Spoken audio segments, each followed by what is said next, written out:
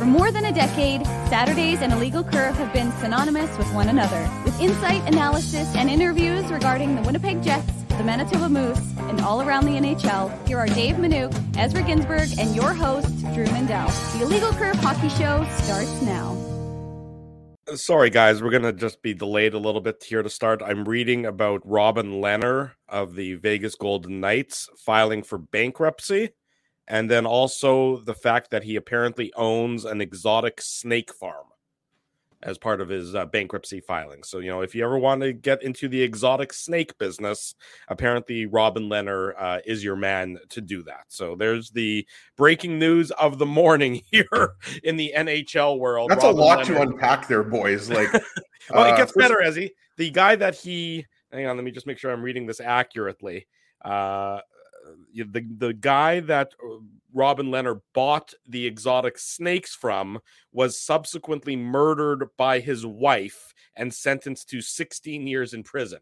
How could he be sentenced to 16 years in prison if he was murdered by his wife? The wife was thank you, David. There was the dangling modifier there, or a misplaced modifier, but whatever it was, the wife was sentenced to 16 years in prison. Did she feed him to the snakes? It does not appear as though she fed him to the snakes, but at some point in time, the snakes lost value because the snakes began breeding amongst one another in an unsupervised, uncontrolled manner, causing the collection of snakes to lose value. That's murder worthy. I'll tell you one thing. I hate snakes. Of all the things sort of in the world, snakes are up there in terms of things that I just have no time for. Drew, the snakes in Manitoba are usually just garter snakes. Like, you don't have to be that worried about. No, I'm joking. The Manitoba ones are fire. Look, that's why I like living in Manitoba. I'm not worried about a collection of snakes coming to. Do you like Jake the Snake, Drew? What about Damien? I don't really have. I've never met either of them, so I really have no way of saying one way or the other. There is the story about. Well, and as an aside, I have to say, just to pay a note to our friends at Betway, if you could have bet $1 million that Ezzy, Drew, or Dave, who was going to completely just derail the show 1 second into said show, it's 0% chance that any of the folks, including Ezzy and I, would have put a nickel on Drew being the one to derail the show a minute in, not even do his famous intro. So. We'll get to the famous intro, but the real fault lies with both Alan and Bailey, because I knew nothing about that. I was ignorant about Robin Leonard. You were reading the chat farm, but I was reading the chat. I'm pretty sure that this is new. Like, I don't think a lot of people knew that about Robin Leonard, right? This article was just published yesterday on Sinbin.Vegas, which they cover the Golden Knights. Yeah, we know the Sinbin folks. Yeah, we know the Sinbin folks. So they just published this article, looks like yesterday, and I hadn't seen it. And then Bailey and Alan were talking about it in the chat, and now I'm down the rabbit hole of exotic snake farming. Snake hole. Down the snake hole, Drew, not the rabbit hole. That's true. I'm down the snake hole, I guess. Snake pit. I guess snakes live in holes. Snake dens. Snake dens. There you go. You would know it, Dave. You always go and check out the garden. Only Slash gets the snake pit. I go to Narcisse. Yeah, first of all, even if you don't like snakes, it's a great walk. But it's pretty cool to see one of these Manitoba phenomenons. So I hadn't gone before. About 5 or 6 years ago. Took my grandparents. They had never been. They've lived here for 70 years. They'd never been to Narcisse. So definitely we're checking out. It's an easy walk around. And there's some very cool snake species in Manitoba. I'm not going to get into it, but if you ever want to check them out, Spirit Sands has one of some variety of rattlesnake, non-poisonous or very mild, and garter snakes. Oh, and then just before to wrap up the snake discussion, because Lord knows this show goes off the rails very quickly, and this is my fault. When my daughter was, how old would have Aaron been? Maybe about 2. We were in Hilton Head, South Carolina, and Hilton Head, South Carolina has a wide collection of snakes and alligators and exotic animals that we don't typically have here in Winnipeg. And so we were out for a walk, my wife and I and our daughter and my in-laws, and the grandfather clock was not there, just for the record. We didn't bring the grandfather clock with us, but we're walking through this wildlife refuge, and Laura and I are up ahead, and then Aaron stops to look at something, and we don't really pay much mind to it. and then my in-laws are following up behind her. And it's only when my mother-in-law gets close to Erin that she realizes that Erin is standing and pointing at a snake that's got its fangs out, not really enjoying the company from my daughter. So parents of the year right over here, folks. That's what I'm saying. We put the Ginsburgs to shame every now and then. Good morning, Winnipeg. Good morning, Manitoba. And for all those joining us live this morning on our YouTube channel and all of our social media platforms, we welcome you to the Illegal Curve Hockey Show.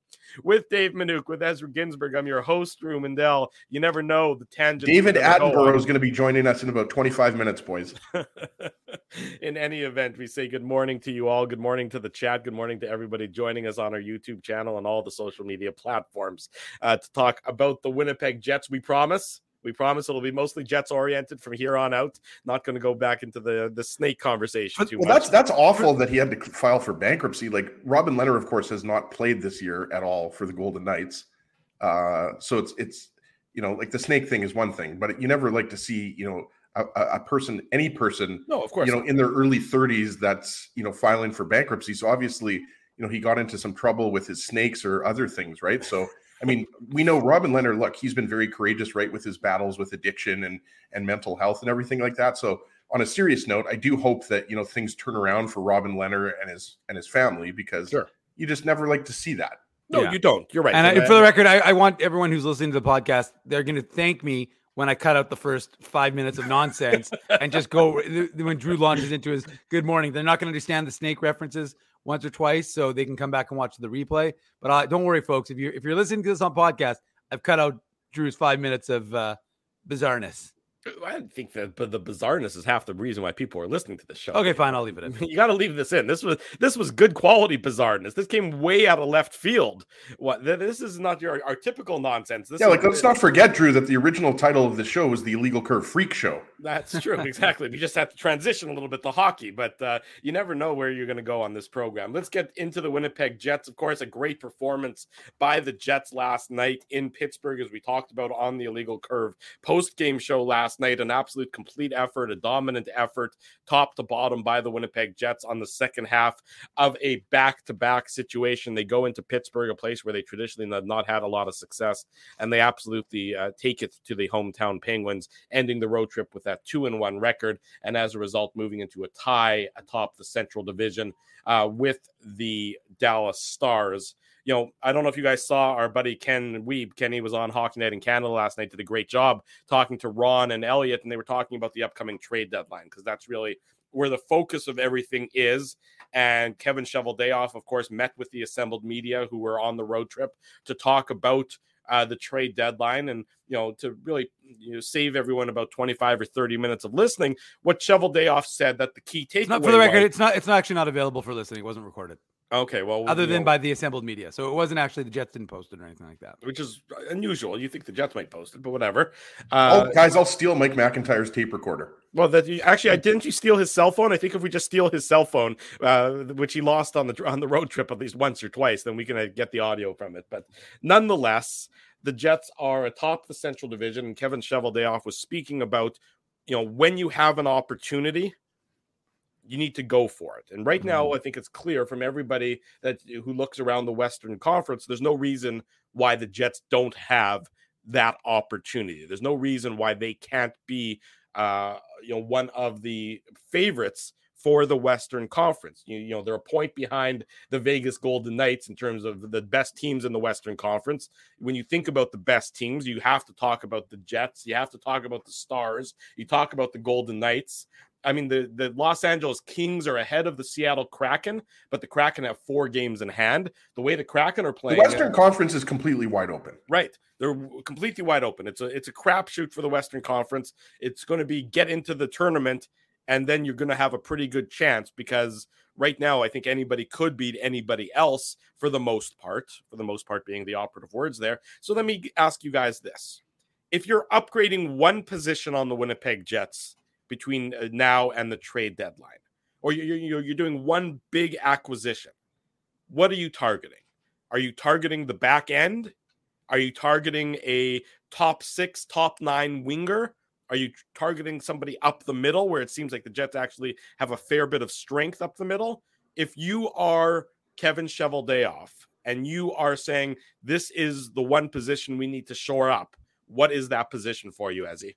Yeah, it's a good question. And I mentioned this earlier this week. I think it was after the Jets-Red Wings game. Some people I see in the chat are talking about Ryan O'Reilly or Jonathan Taves, a couple guys that have some Stanley Cups between them. That would be great. I still think for me, it's a shutdown defenseman. Like I know that the Jets have come a long way since last year. Like any advanced statistic has been better for the Jets when it comes to team defense, but I still think, that's what I would like to see. And I think you saw it a little bit on display against the Oilers and the Flames back a week ago. And you saw it a little bit on this road trip, not a little bit. You saw it against Detroit and Buffalo that, the Jets have struggled at times with skilled teams, right?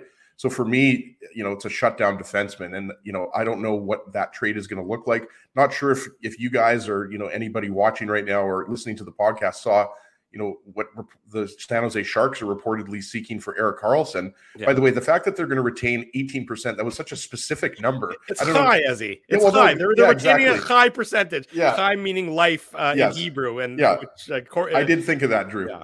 But it was just funny that, why not 15% or 20%? Like 18% is just a very specific number. I thought that was funny, but they're looking for multiple first-round picks. 3 first-round picks, and I think they'd say that 3 first-round picks, maybe a prospect as well, and they would retain 18%. Right. So, and obviously, I'm not suggesting that the Jets are in on Erik Karlsson or, that Chevy has talked to Mike Greer about Erik Karlsson. That's not what I'm suggesting, but, you can just look at some of the defensemen that are available, and then, there would be a similar return. I don't think, Jacob Chychrun, for example, is going to require multiple first-round picks, but you're probably going to have to give up at least 1 first-round pick and then maybe a roster player and a prospect as well, right? So, we've talked about, some of the defensemen, like a guy like Matthias Ekholm. Nashville's still in the playoff race, but how long are they going to be in the playoff race? So, Ivan Provorov is another guy whose name is out there. He's not a prototypical shutdown defenseman, but he's obviously a guy that would, in theory, be a Jets top 4 defenseman, right?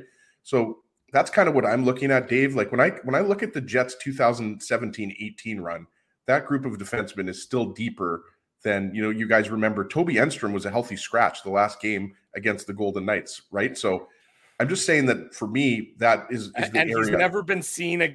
He's never been seen since. He didn't talk to the media for sure because he left in a huff. So I think, I've suggested a guy like Sean Monahan, I think would be, that type of player, who could play center, could play wing, Dave, on the second or third line. So I think, there's nothing wrong with, bringing in an extra forward. I just don't know if it's going to be a top 6 forward because look at right now, the Jets have won 7 of their last 8 and the top 6 is looking great. So I don't necessarily think, you need to bring in, like, for example, a Ryan O'Reilly or a Patrick Kane or somebody like that, right? Like, and you'd have to give up quite a bit and you'd have to figure out the salary cap. But for me, Dave, that's kind of what I'm thinking. And it's really tough to get inside Chevy's head. But I wouldn't be surprised if, prior to the trade deadline, the Jets bring in a top 4 defenseman and a top 9 forward. So, Dave, same question to you. As he would lean towards the back end, prototypical shutdown defender on the back end.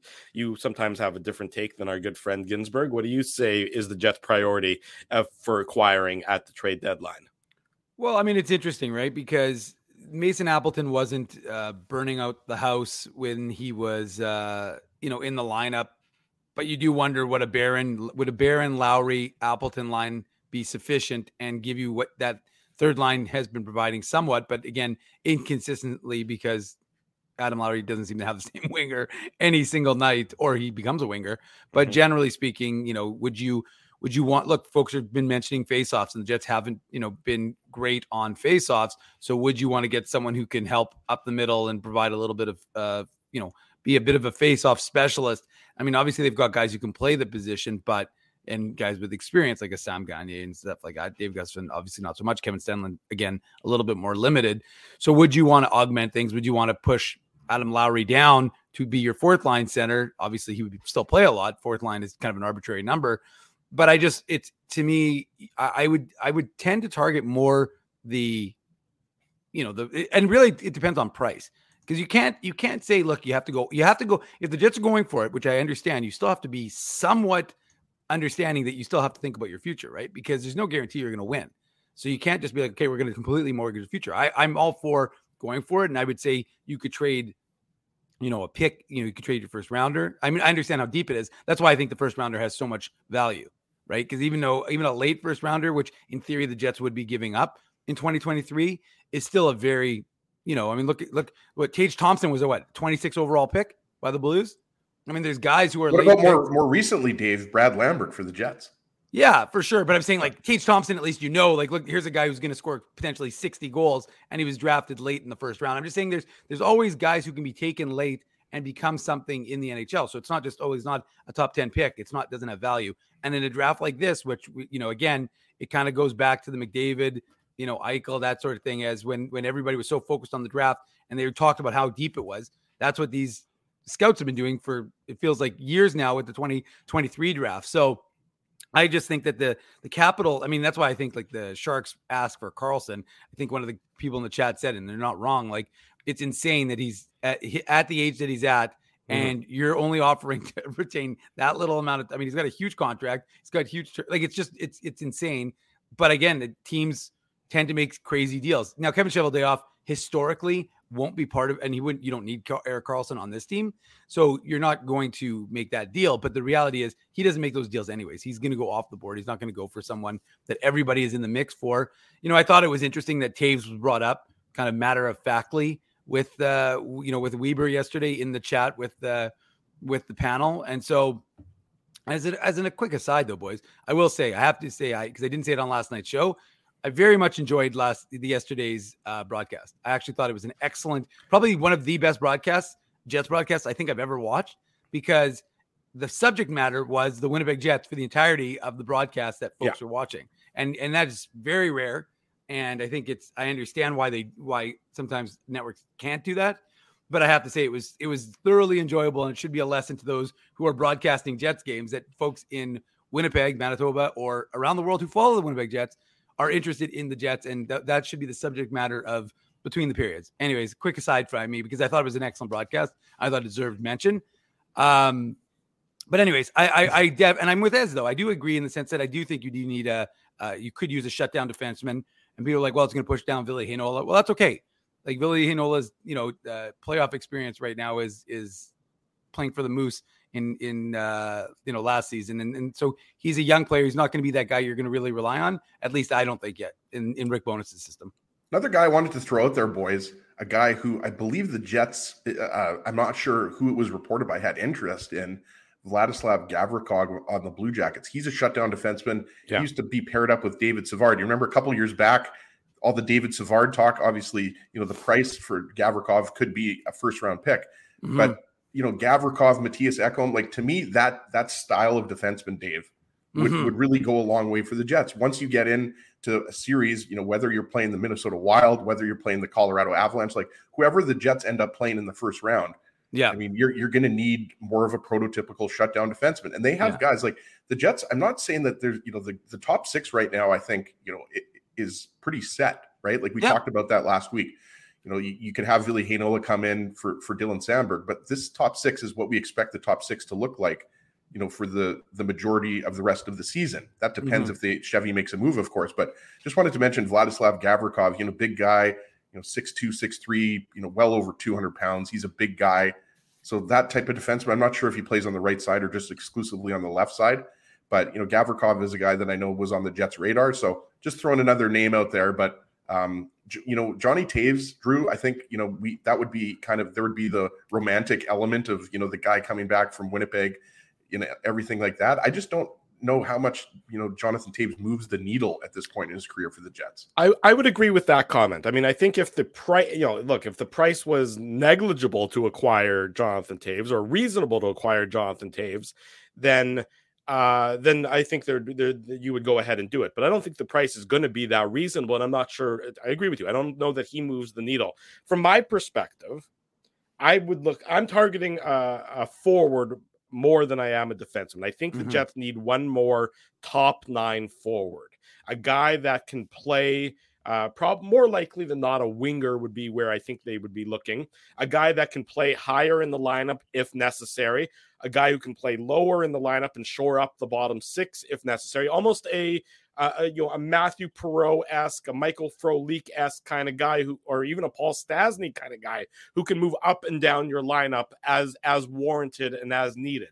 Because I look at the Jets forwards, and obviously, the Dubois, Connor, Ehlers, elite, no question about it. Scheifele, elite. Perfetti, when healthy and confident, he's getting there. I don't know if he's necessarily elite. That would probably be a little bit too quick, but he's definitely getting to the point where it's something a team has to game plan against. And when Wheeler is on, he can still be, a significant contributor.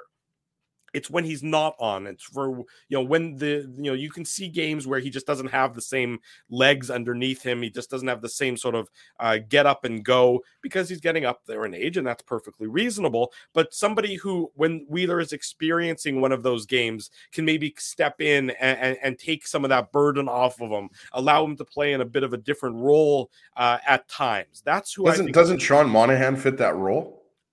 Well, Sean. I've been talking about Sean Monahan now for 3 weeks because of the fact that he can play center and wing. Sure. And you know that the Jets love that. Like, how many guys right now, David Gustafson, Kevin Stenlund, they can play center, they can play wing, right? Like Sam Gagner. Yeah, exactly. Sam Gagner. I mean, even Blake Wheeler obviously has played some center, right? But so Sean Monahan is a guy that if I'm the Jets, like, to me, that improves your top nine, and it fits your description of a guy that can move into the top six. Yeah. So for me, that's the one guy that I keep coming back to as it concerns forwards. But like when you're talking about guys like Bo Horvat and Brock Besser, I just don't know if it's realistic to think the Jets are going to go after one of those guys, because first off, you're going to have to give up a ton to get Bo Horvat, and then Brock Besser, apparently Minnesota is really after him. So We'll see. But Horvat, Besser, Ryan O'Reilly, Patrick Kane, Tarasenko, there's a lot of guys out there. Right. Those guys are going to cost, an arm and a leg. I mean, I think Ryan O'Reilly would be a wonderful acquisition. That's a guy who, can win draws for you, an area where the Jets have struggled so far this year, 25th in the NHL in the face-off circle. But he's essentially a rental, right, Drew? Like, I don't know. But so is Monahan. I mean, but he's a rental that's going to cost you a lot less than I think Ryan O'Reilly will. The Jets have obviously done some successful trade deadline moves with the Blues when they acquired Paul Stastny that first time. So there is some history and some familiarity there. Shout out to Eric Foley, right, Dave? Right. In terms of the Jets, that was it. That was the trade. It was Eric Foley and a first-round pick for Paul Stastny. And of course, Eric Foley's career got derailed by, I believe it was concussions, if I'm not mistaken. Yeah. And obviously you never want to see that happen. That's no, he played college and then never played pro. Right. It just. I think didn't he get hurt in the Red Wing? What's that Red Wings one they do up in the Prospects? Yeah, they do that in where? Traverse City, I think. The Traverse City Prospects tournament. UP, Drew. Yeah, exactly. I mean, so you don't want to see that happen, but I don't think the Jets are in the market for anybody that isn't a rental. I'd be surprised if there is somebody out there with term. If it is term, Drew, it's probably going to be like, a guy that has 1 or 2 years left on his contract. Well, I think it would be a guy with term that fits in with the window that they're currently in with Scheifele and Dubois and Hellebuck and Wheeler and everybody else. Because a guy, it would be, I mean, first of all, you never see trades of guys who have 4, 5, 6 years left on their deal unless there's extenuating circumstances that are going on. So that certainly wouldn't be a typical move for this Jets team or any team for that matter. But it's usually a guy with a year maybe or a pending UFA, like a Monahan, like an O'Reilly, that might not necessarily cost. I mean, Patrick Kane is going to be every team's going to want Patrick Kane, but he's going to cost you an absolute fortune because he's still Patrick Kane. He's still, one of the, when playing, I think he's still probably one of the top 10 wingers, offensively. Yeah. Offensively. Offensively, I think you could make the argument he's still a top 10 right winger. Defensively is another story. I just don't think Kane fits in with the Jets for a variety of reasons, right? Like so maybe, Chevy will shock us and he'll bring in Patrick Kane. But yeah, I agree, Drew. The price you're going to have to pay, I don't think is worth bringing in Patrick Kane, but certainly, he is a guy that would move the needle, right? Like if you're a good team and, you're trying to load up for the playoffs, then yeah, Patrick Kane is a guy that can help you. And like the Rangers are a team that he's been linked to a lot, right? But yeah, I mean, look at the Jets have the first round pick to trade this year, and it's a little bit early. I don't think anybody's expecting Chevy to make any trades in the next week or two or anything like that. It's most likely going to be, at some point closer to the trade deadline. But I think there's no doubt, guys, that, there's players out there. And when you consider, the Avalanche are going to get Gabe Landeskog back. They're going to get Valeri Nichushkin back. They're going to get Bowen Byram back. You have to think about not just Colorado, but you have to think about, Vegas and Dallas. Those teams are also going to be looking to acquire players, right? Yeah. So I think there is going to be a bit of an arms race, in the Western Conference leading up to the trade deadline. And an advantage the Jets have is they are projected to have just about $7.5 million of cap room come the trade deadline, which is something that they can certainly use to their advantage. When we come back, Jeff Hamilton of the Winnipeg Free Press joins us on the program for more Jets talk. It's a Saturday morning. It's the Illegal Curve Hockey Show. We're live on YouTube. We're live on all of our social media platforms. Bottom of hour number one. Welcome back to the Illegal Curve Hockey Show. Drew Mandel, Dave Minuk, Ezra Ginsburg with you on this Saturday morning, eagerly awaiting the arrival of Hammer. Jeff Hamilton of the Winnipeg Free Press going to join us to talk about the Jets and their successes as of late. A successful road trip, of course, concluded yesterday in Pittsburgh with the Jets being victorious 4-1, a very tidy, very handy victory over the Pittsburgh Penguins. We're pleased to welcome back to the program our very good friend, the handsome one himself, Jeff Hamilton, joins us on the air. Jeffrey, good morning. How are you, good sir? Very good morning to you guys. I'm doing great. How are you guys? Fine. We're good. Is that okay that Drew calls you Jeffrey, by the way? Like, I feel like that's something that your family, like your parents might call you, but I don't know if you're okay, Hammer, with Drew calling you that. I think we should just clear that up right off the bat. Holy, sabotaging the show, just clearing this. Yeah, absolutely. It's okay. I mean, I would say that if of all the names I've adopted over my media, time in media, Jeffrey hasn't stuck to the top. However, classy host like Drew, full name, full opportunity. Here we go. I'm not going to complain about that. If I can call Hockey Night in Canada the star Ken Weeb Kenneth, then why can't I call you Jeffrey? I'm going to start calling Ken. I'm going to start calling him Kenneth. You can call me Andrew. That's my name. You can feel free to start referring to me as Andrew. It'll be good. I got to, Scott Billick will become a different name altogether. Mike McIntyre is Michael from now on. Ted Wyman is Theodore. I can keep going if you want. Tedley. I like to call Ted. Tedley? Tedley. That's your arsenal, yeah. Okay. My favorite is when you and Ted are on the road covering the Bombers and you do your Instagram stories. Like, I feel like I'm your biggest fan when you guys do those. Oh, they're ridiculous. But it's funny with him too. I mean, not to cut that off. Thank you, but his name's actually Edward. Oh, sure, that makes sense. So Ted Rogers. His real name is Edward, so that makes sense that Edward would be his name. But it's more fun to come up with a completely random name that isn't necessarily associated with the first name. It can be vaguely associated.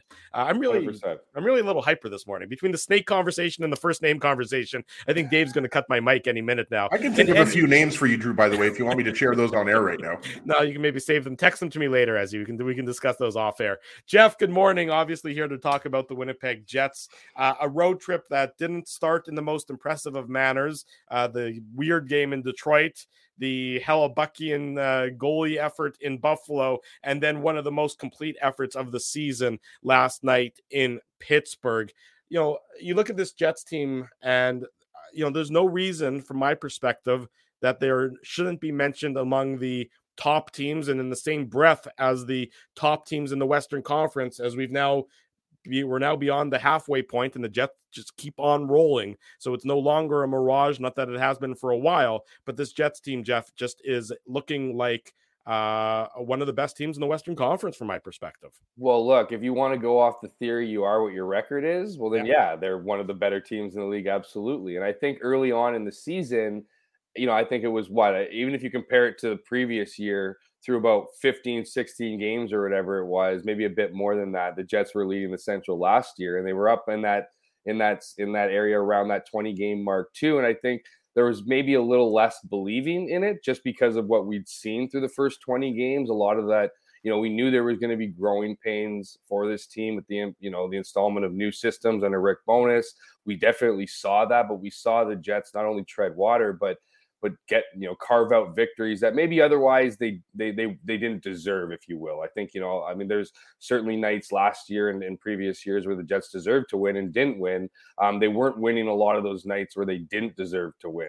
I think maybe that was the difference early on. And so maybe there was a little bit of skepticism just because, even then Rick Bowness wasn't even on the bench for a good chunk of that. And so anyways, fast forward to the midway mark. And I think, I think just because fans are used to kind of seeing things drop off, there's always been that fear or hesitancy to believe whether this team's for real or whatever. But I just think when you look at the 41 games for this team, there's been a lot more consistent efforts than non-consistent efforts. I mean, of course, there's been those games. You can look at Detroit. You can even look at the Vancouver victory.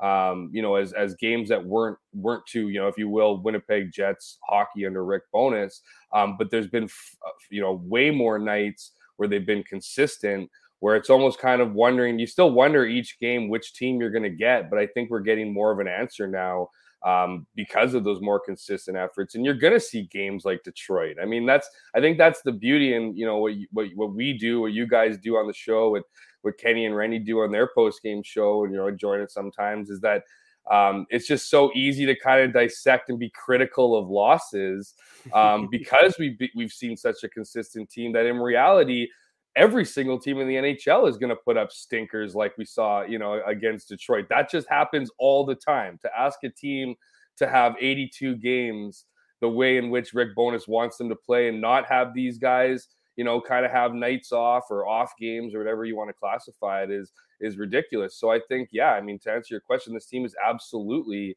up there with the upper echelon. They beat teams they're supposed to beat. They compete hard against teams, wrap up a good, a decent road trip with a good game. Like you said, a complete game against the Pittsburgh Penguins, a team that's been playing well this season as well. It's just, I don't see, for anyone who's looking for the Jets to kind of dip or fall off. I mean, right now is not the time with the injection of health they've received over the last, few games here. There's no reason to think that they're only going to get better. And we've certainly seen efforts up and down the lineup, more consistent efforts from this team that suggest that this second half should be an exciting one for fans.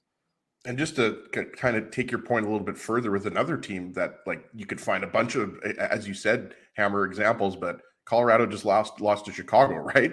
And they're still every single night. Anyone who has an issue with their team losing to a bad team, go check the ticker every single night. A good team loses to a bad team. Guess what? Sometimes even on home ice. Absolutely. And I want to ask you, I can't not ask you. I guess I could ask you about a lot of different players, but we need to talk to you about Cole Perfetti, because, Mike McIntyre, your colleague in the Free Press, had the quote from Perfetti talking about, how he was vomiting and how he really felt awful, during that Sabres game. And then he comes back and he has arguably maybe his best game as a Jet, right? Like 3 assists. That line with Scheifele and Wheeler was incredible last night. Like clearly, like by far the best line on the ice, and Perfetti, started off a little bit slow, but just how impressed were you with that effort by Perfetti, considering that, he was praying to the porcelain gods, 24 hours earlier? Well, it's funny, right? Because it's almost kind of weird how sometimes, like, I've had this in the past in my, mediocre sports career, but in general, you hear a lot about it. Sometimes you almost play better when you're sick. You're thinking less. You're, whatever. Now, I'm not suggesting he would have been any state that he was the day before. I mean, I don't think you go from the bathroom stall to the ice feeling awesome if there isn't a bit of a time frame of feeling a bit better between. And I'm not suggesting that his sickness led to his greatness, but I guess I am in a little bit. But I think what we saw last night was an example of kind of what we've seen from this kid throughout his maturity throughout the NHL. We've seen some moments this season. I remember, there's some individual efforts, none of which stick out more than the time when he scored that, that goal in Phoenix, in Arizona, again, that new Mullet Arena, where it was just an individual effort from from the opponent's blue line, and then drove the net and scored. I mean, this guy he has a high hockey IQ. He's a smart player. He deserves to be put around great players, players who, and I think with Mark Scheifele and Blake Wheeler, 2 guys who have chemistry, I think they're helping his game along as well. And that's always been his bread and butter, has been his hockey IQ. I mean, it's so funny, right? We tend to accentuate some of the big positives like his hockey IQ and then dismiss his skating for some reason because he's not Kyle Connor, right? Like he's not driving wide like all of a sudden he doesn't know how to skate, but he's got it all. And I mean, he's got that. And I think I give a lot of credit to the Jets coaching staff because they've helped him evolve in his game particularly around the injury front. Like a big thing for Cole Perfetti for a while there was that tendency that many players have in junior to turn their back to a player on the board. It's led to him being injured. He's gone through tons of tape and has fixed elements of his game. So I think right now he's just constantly in that learning process and adjusting to, either getting rid of some of those habits from junior or just strengthening some of the habits you need at this level to excel. And there's no surprise on what this guy is capable of doing. And when you put him and when you surround him around good players, he's going to make things happen. And it's an exciting thing because he's also a great, as you guys know, he's a great human being too. I mean, he came onto the scene and you're thinking to yourself, like, holy smokes, like this is kind of captain material, the way he conducts himself, the way he handles himself, the way he, he's clearly able to be coached and all those things that you need to be a good player in this league. So he's got the tool set. And I think we'll continue to see some more impressive outings. But certainly when you look at what happened in Pittsburgh, 91 was certainly playing 100. Saturday morning, you're watching the Illegal Curve Hockey Show. We're live on YouTube. We're live on all of our social media platforms. Jeffrey Hamilton of the Winnipeg Free Press joins yours truly, Andrew Mindell, David Minuk, and Ezra Dor Ginsburg as we're talking about the Winnipeg Jets. Jeff, we're still 6 weeks away from the trade deadline, and I could very easily ask you about that. But I don't know that there's a bigger mid-season acquisition than Nikolai Ehlers right now. And, he's only played 4 games since his return from sports hernia surgery, 3 goals, 5 assists. But I don't know about you, but even I'm impressed. And, the Dubois and Connor line, anybody you pair with them has been doing well. You put a guy with Ehlers' talent on it, it's going to only go that much greater for that trio. But are you even a little bit surprised by how good he's been since his return? Because we know that that's the type of surgery that could slow one down. He doesn't appear to be slowed down. And, in terms of Jets, everyone's clamoring, especially when they were kind of in that little bit of a free fall. Obviously, they've now won 6 of 7. Every trade. Well, I don't know that you're going to get a better player in a trade than Nikolai Ehlers right now. Well, yeah, I think for a long time there, I think there was some major doubt that Nikolai Ehlers was necessarily for sure coming back when he came back. I think for a while there, it was touch and go and certainly trying to figure out his comfort level with an injury, if you will, that's not unique to the league, but it's unique in your recovery, and that it's you kind of have to give it its full time. So that's just a nice transition to your answer as far as like, was it a surprise? I don't know if surprised is the right word, just because we've seen this guy. We've seen what Nikolai Ehlers is capable at this league. We've seen what his speed can do. We see individually, right? I mean, when you put him with a solid line, good things are going to happen. We've seen that in the past. And so I don't know if it was surprise, but I would say, like, when you watched his first game, you could tell he was missing hockey. You could tell he was, he wanted to kind of make up for all those games in one game. And, you got to get back to game shape, which we saw a few times in his first game back. It's just kind of looked like he was injured while he was just gasping for breath because it's, you can work out with the trainers, you can do all the physical contact to get you ready for a game, but you can't replicate a game situation. So those, as much as you work out those muscles, there's just something about, the intensity of a game and how, and how you use those muscles that tend to give you a rough time at the beginning. So as much as it was a rough, maybe I don't want to even call it a rough start, maybe just a start you would expect, a bit of a slower one or whatever. He's just hit the ground running. I mean, and I think what's been, obvious over the last couple games is the chemistry that he's brewing with that top line. I mean, they know where each other are. I mean, this is, I think, to your point before about the trade deadline and people kind of clamoring for help after all those guys went down. I think, Nikolai Ehlers was always going to be that almost trade deadline acquisition given how long he was out. And I think the expectation was for him to get back to the player he was, but there's no guarantee that was going to happen immediately, or at least not as fast as it is. So I'm certainly, surprised. No, absolutely impressed for sure with this, what we've seen with them the last few games. Well, let's talk about the trade deadline, Jeff. I'm not sure if you saw our opening segment, but that's what we were discussing.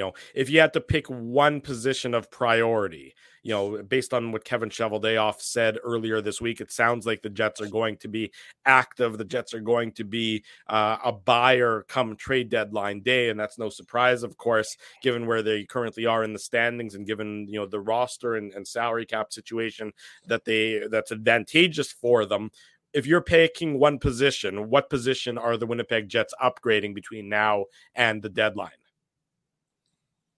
So it's an interesting question. What do I think is going to happen versus what do I think should happen are a couple different answers. You can answer both if you want. I think, personally, and I don't know, I just think they need to add to the defense. I think we've seen some solid. I mean, obviously we've seen some solid efforts with the defense. I mean, I think this is a team that's been trying to add to their defense from the beginning, right? I mean, and which is interesting when you talk about how many excess players they had on the blue line, and that you're surprised they weren't shipping guys the other way. So that comes as part of it.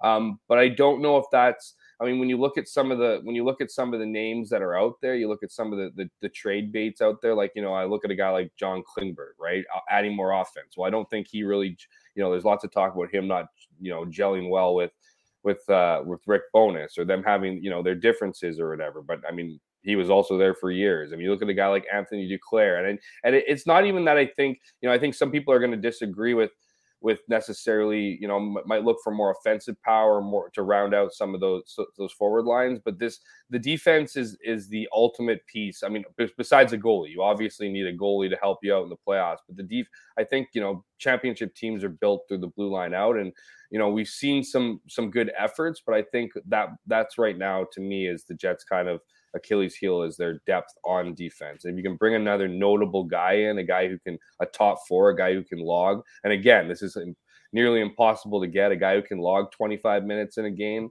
that's going to turn this, with the offensive power this team has and the structure that they've put in place. I think that's going to be the biggest, that would be the biggest piece, or the massive, improvement, I think would put this team over the top. That being said, I think we're looking more at a forward additions. I think there's going to be some depth there. I really do have this feeling that the Jets are going to go after Jonathan Toews.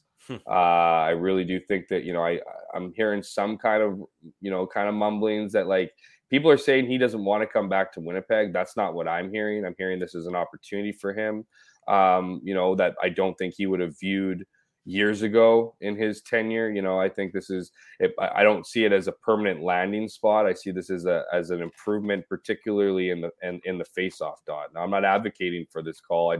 I feel like that's where it's kind of trending. We've seen the comfort that Kevin Cheveldayoff has with the Chicago Blackhawks in making deals.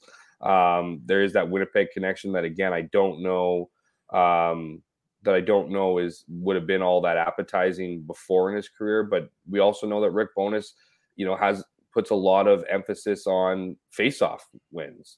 And that's what Jonathan Toews, I think, would bring to this team. Obviously would bring experience.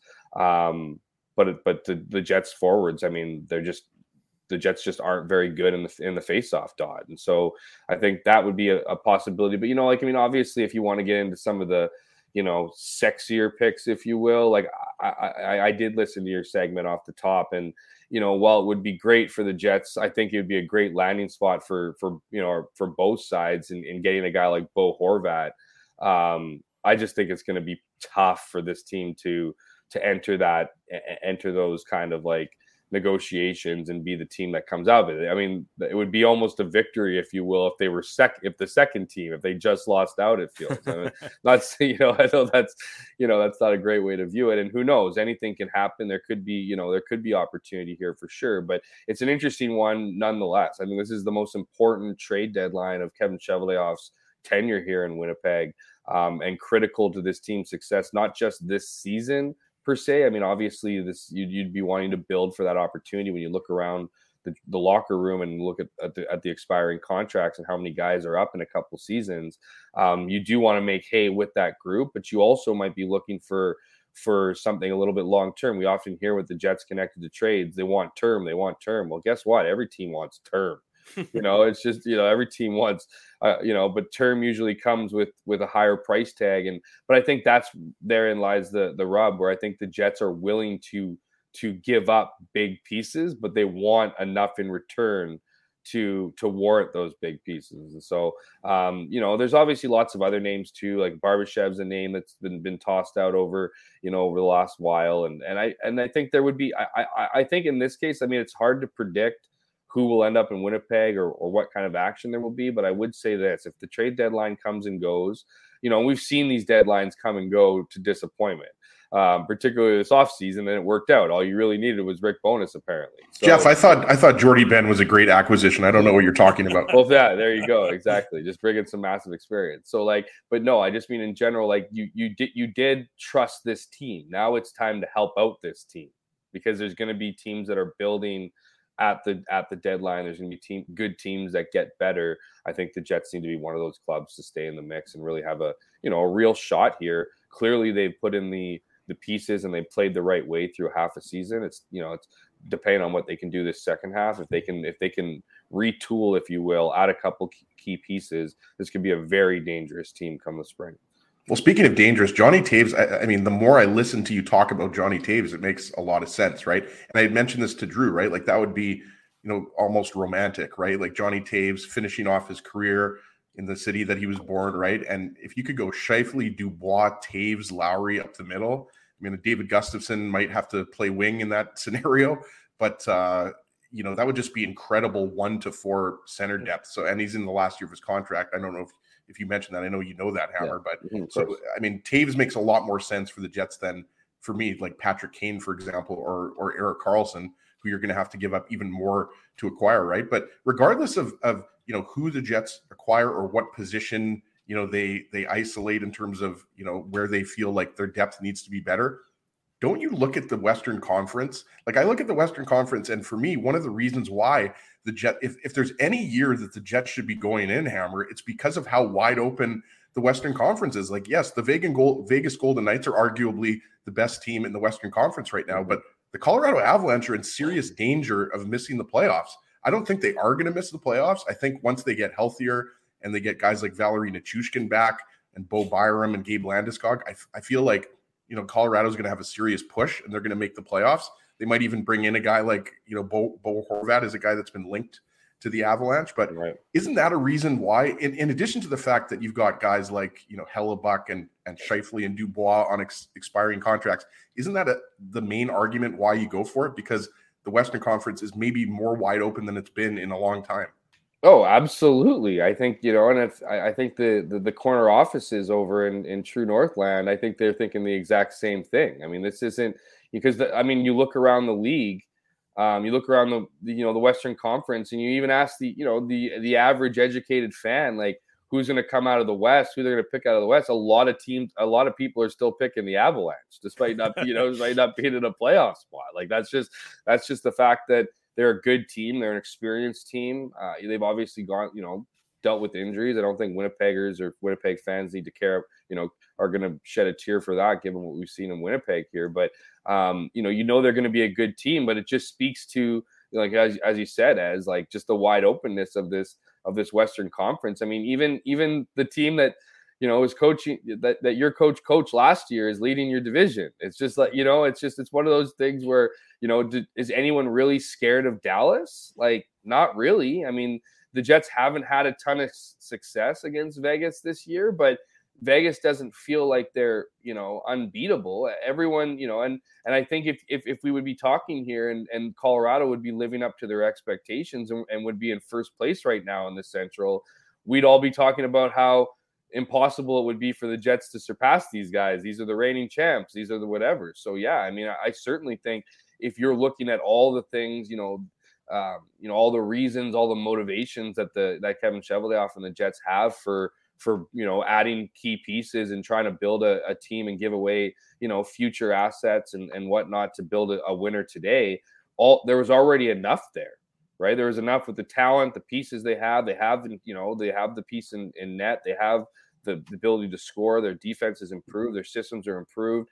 They have guys on expiring contracts here where you want to show them that things are good here. I still find that to be a fascinating situation because it feels like a lose-lose for Winnipeg, because if these players have a really, really good couple of years, they're going to be coveted by the entire league. And if they have a really bad couple of years, they're going to want to change the scenery, but we can get into that some other time or later. But you have all those pieces. It's just another factor into why this year could be a special one for you is the fact that the West doesn't have any, like clear-cut contender or clear-cut team that that anyone around the league, I'd argue, in a playoff spot's looking at and being like, this is impossible, to win or to beat, or to have that kind of mental hurdle that some teams have when they've dominated throughout the year, and you got to play them in the, a winner go home series.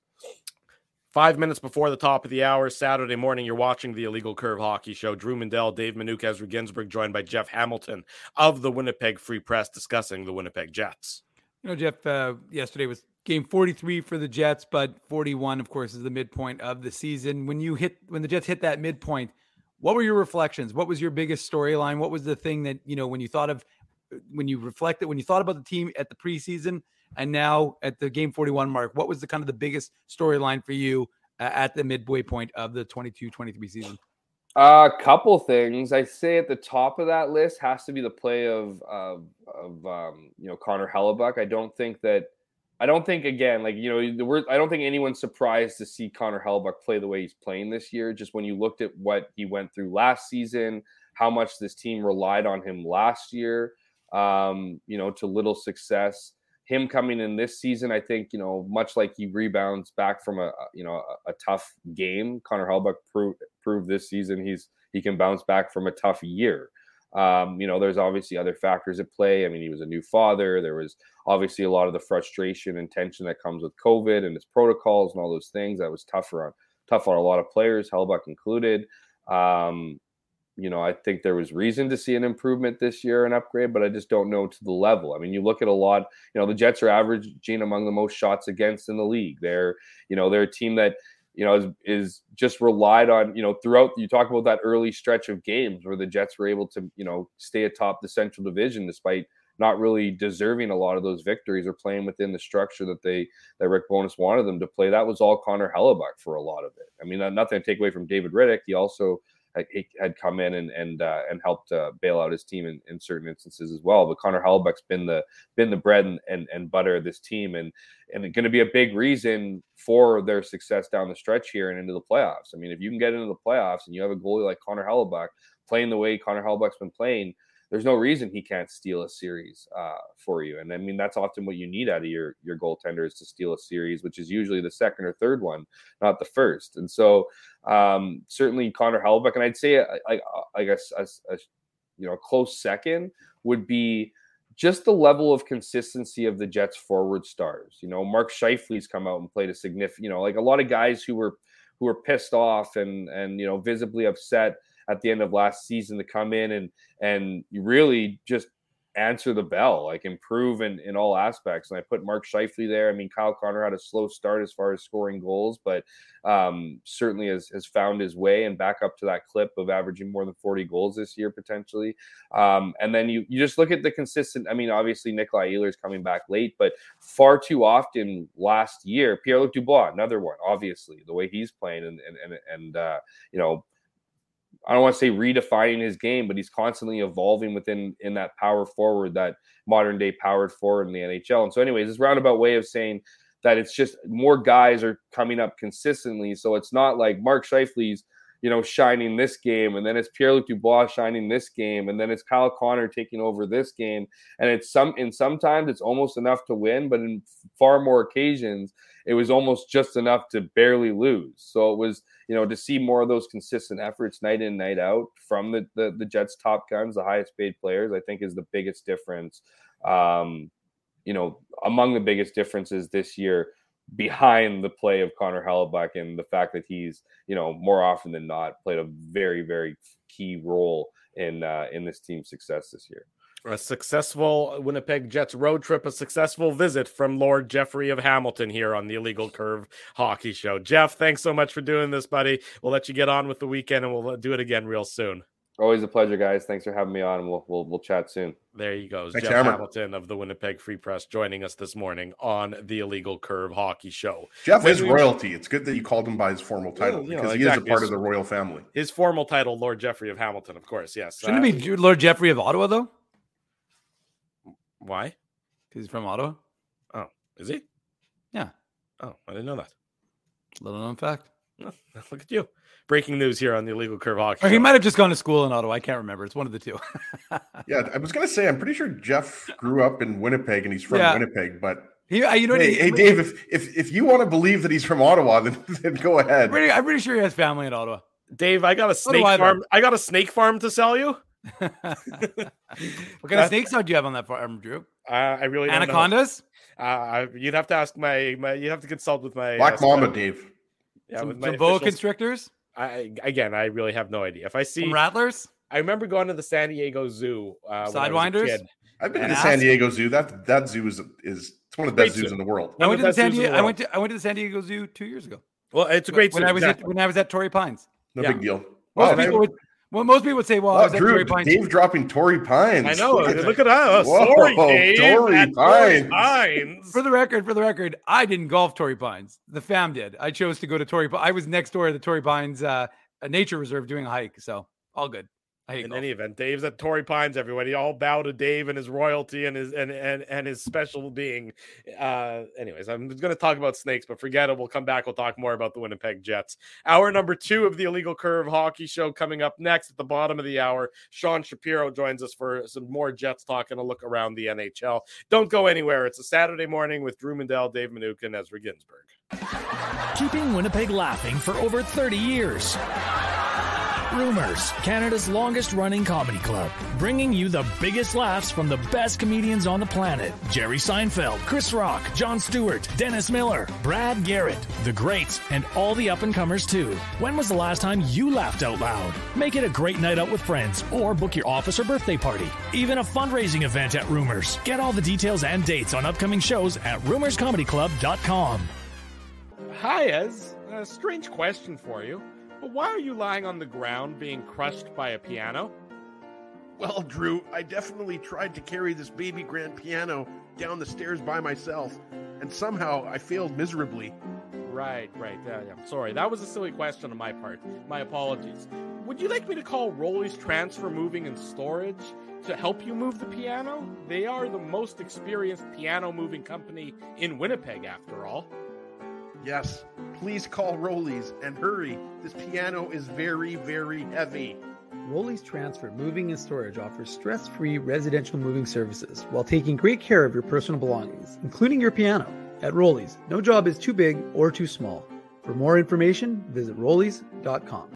Hi, it's Drew from Illegal Curve here. Selling your home can be stressful, but it wasn't for me. Thanks to my friends at Zappia Group Realty, they made the process so easy. My home sold within 48 hours and with multiple offers. Zappia Group Realty took care of everything with their exquisite customer service and attention to detail. If you want to sell your home for more in less time, get started by talking to Frank and Mauro Zappia of Zappia Group Realty. Online at zappiagroup.com. Hey, Drew. Ezzy, whoa, what a smile! Yeah, I got my crowns done at Linden Market Dental Center, and they whiten my teeth. I see. They're so bright that every time I smile, they go...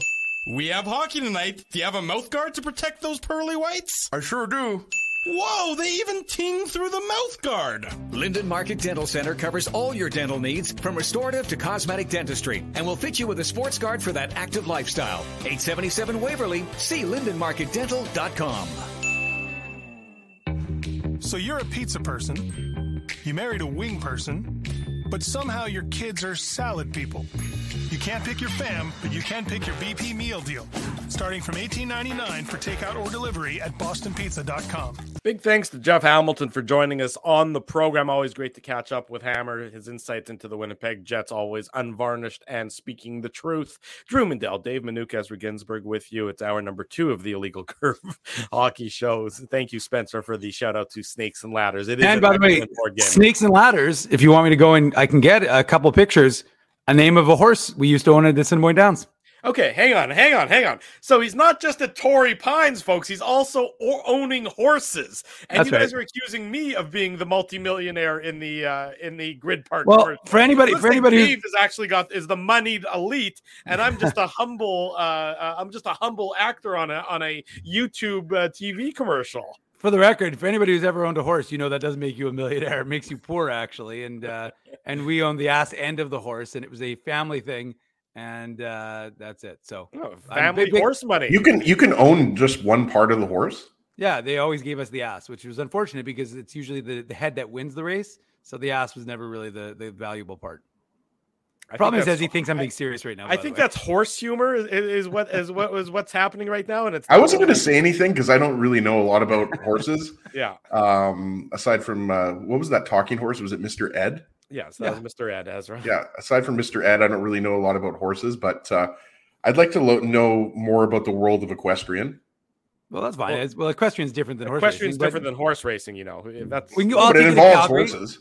Yes, you can't do equestrian without horses. I like watching the horses like jumping over the things. Yeah, like Big when they have those little horse shows with Ian Miller. Yeah, I was going to say, I was going to ask you if you can remember his name. Most famous Canadian show jumper. Come on, Drew.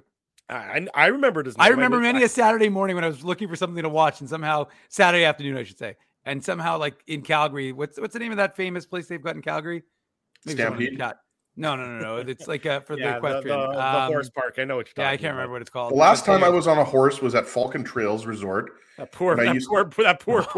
They should no, it wasn't poor horse. It was they shot the horse with Ezzy on it still. No, because we had when I used to work at Cushman and Wakefield, we went to Falcon Trails and we did they just put you on a horse and then you walk slowly, horse behind horse.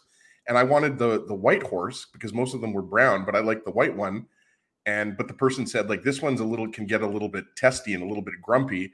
And he started agitating the horse in front of me. And that horse whip kicked my horse, but it also kicked me in the process.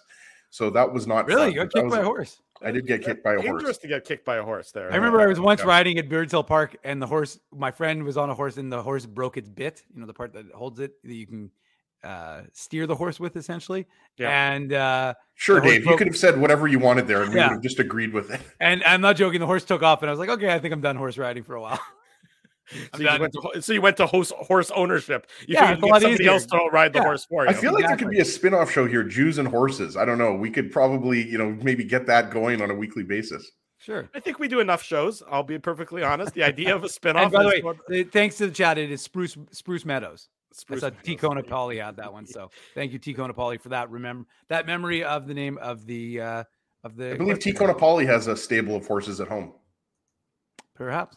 Yeah. People don't necessarily think in Transcona they have a lot of horses, but that is not actually true. Horse ownership is very high in Transcona. Yes. Really, you said yes there. You said yes. You decided to go along with whatever the nonsense he was always doing. Go along with Ezzy. Drew, you had a pony. I did not have a pony. Nobody ever. Who would think that an immigrant would have a pony? T. Conapoli. It's a brittle in a bit. Oh, T. Conapoli knows his horse lingo clearly more than at least more than I do. Dave seems to be well versed in the subject matter as well. In any event, this is for the record. This will be my last deviation from the show, but last show too. But if you get a chance and you go to the Downs for the summer, it is a good way to spend the night. They're not even sponsoring us, but I'm happy to give them a shout out because tell Darren Dunn that Illegal Curve sent you, and his response will be, "Who the hell are those guys?" But I'm telling you, it is a fun way to spend an evening at the Downs. You don't have to gamble. I'm not a big gambler, so there you go. Dave just likes to get up close and I like the ponies. With the ponies. I like the ponies. Jets next in action tomorrow night against the Coyotes, the Arizona Coyotes. Ezzy, have you ridden the Coyote? I hope not. But the Coyotes, as we all know, are not a very good hockey team. And so the Winnipeg Jets have done a pretty good job this year of taking care of business against not pretty good hockey teams.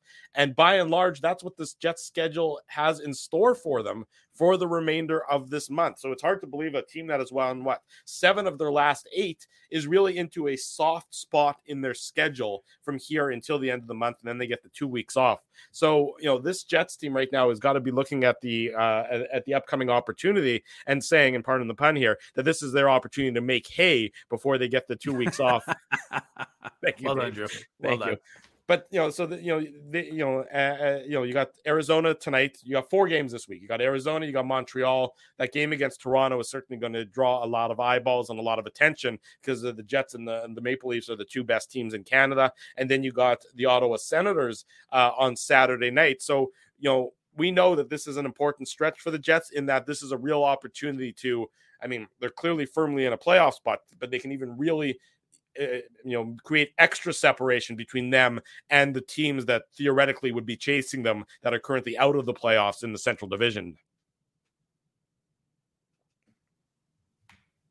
Guys, I was buffering there for about 25 seconds. So I don't know what it looked like to you guys, but I didn't hear any of the conversation over the last 20 It was funny 25 because seconds. Well, it's funny because I looked at Ez and he didn't laugh at Drew's joke, and I was like, "Well, that was a pretty good joke." I thought it deserved at least a high course ha. All I saw was black screens and then the wheel of death, as I like to call it. So it looked like Ezzy's in the running for a new computer, folks. Yes, it's not just me anymore. Yes, I took care of business. It's Ezzy's turn. Maybe Dale Sawchuk's point is right. Maybe that wasn't a question. Maybe it was more of a statement, Drew. It was more of a statement, but that's usually how you guys can pick up on my statements and we'll expound yourselves. That's true. Anyways, as the question / statement from Drew was about we were talking about the schedule, soft part of the schedule and the Jets' ability to make hay, if you will. And then I laughed, accordingly. Because we like to always bring up our farming backgrounds, right, boys? Growing up here in River Heights and Tuxedo, right? Dave Emily grew up in the North End, but still, we all have extensive farming backgrounds. Conversation as he worked with the horse conversation. Exactly.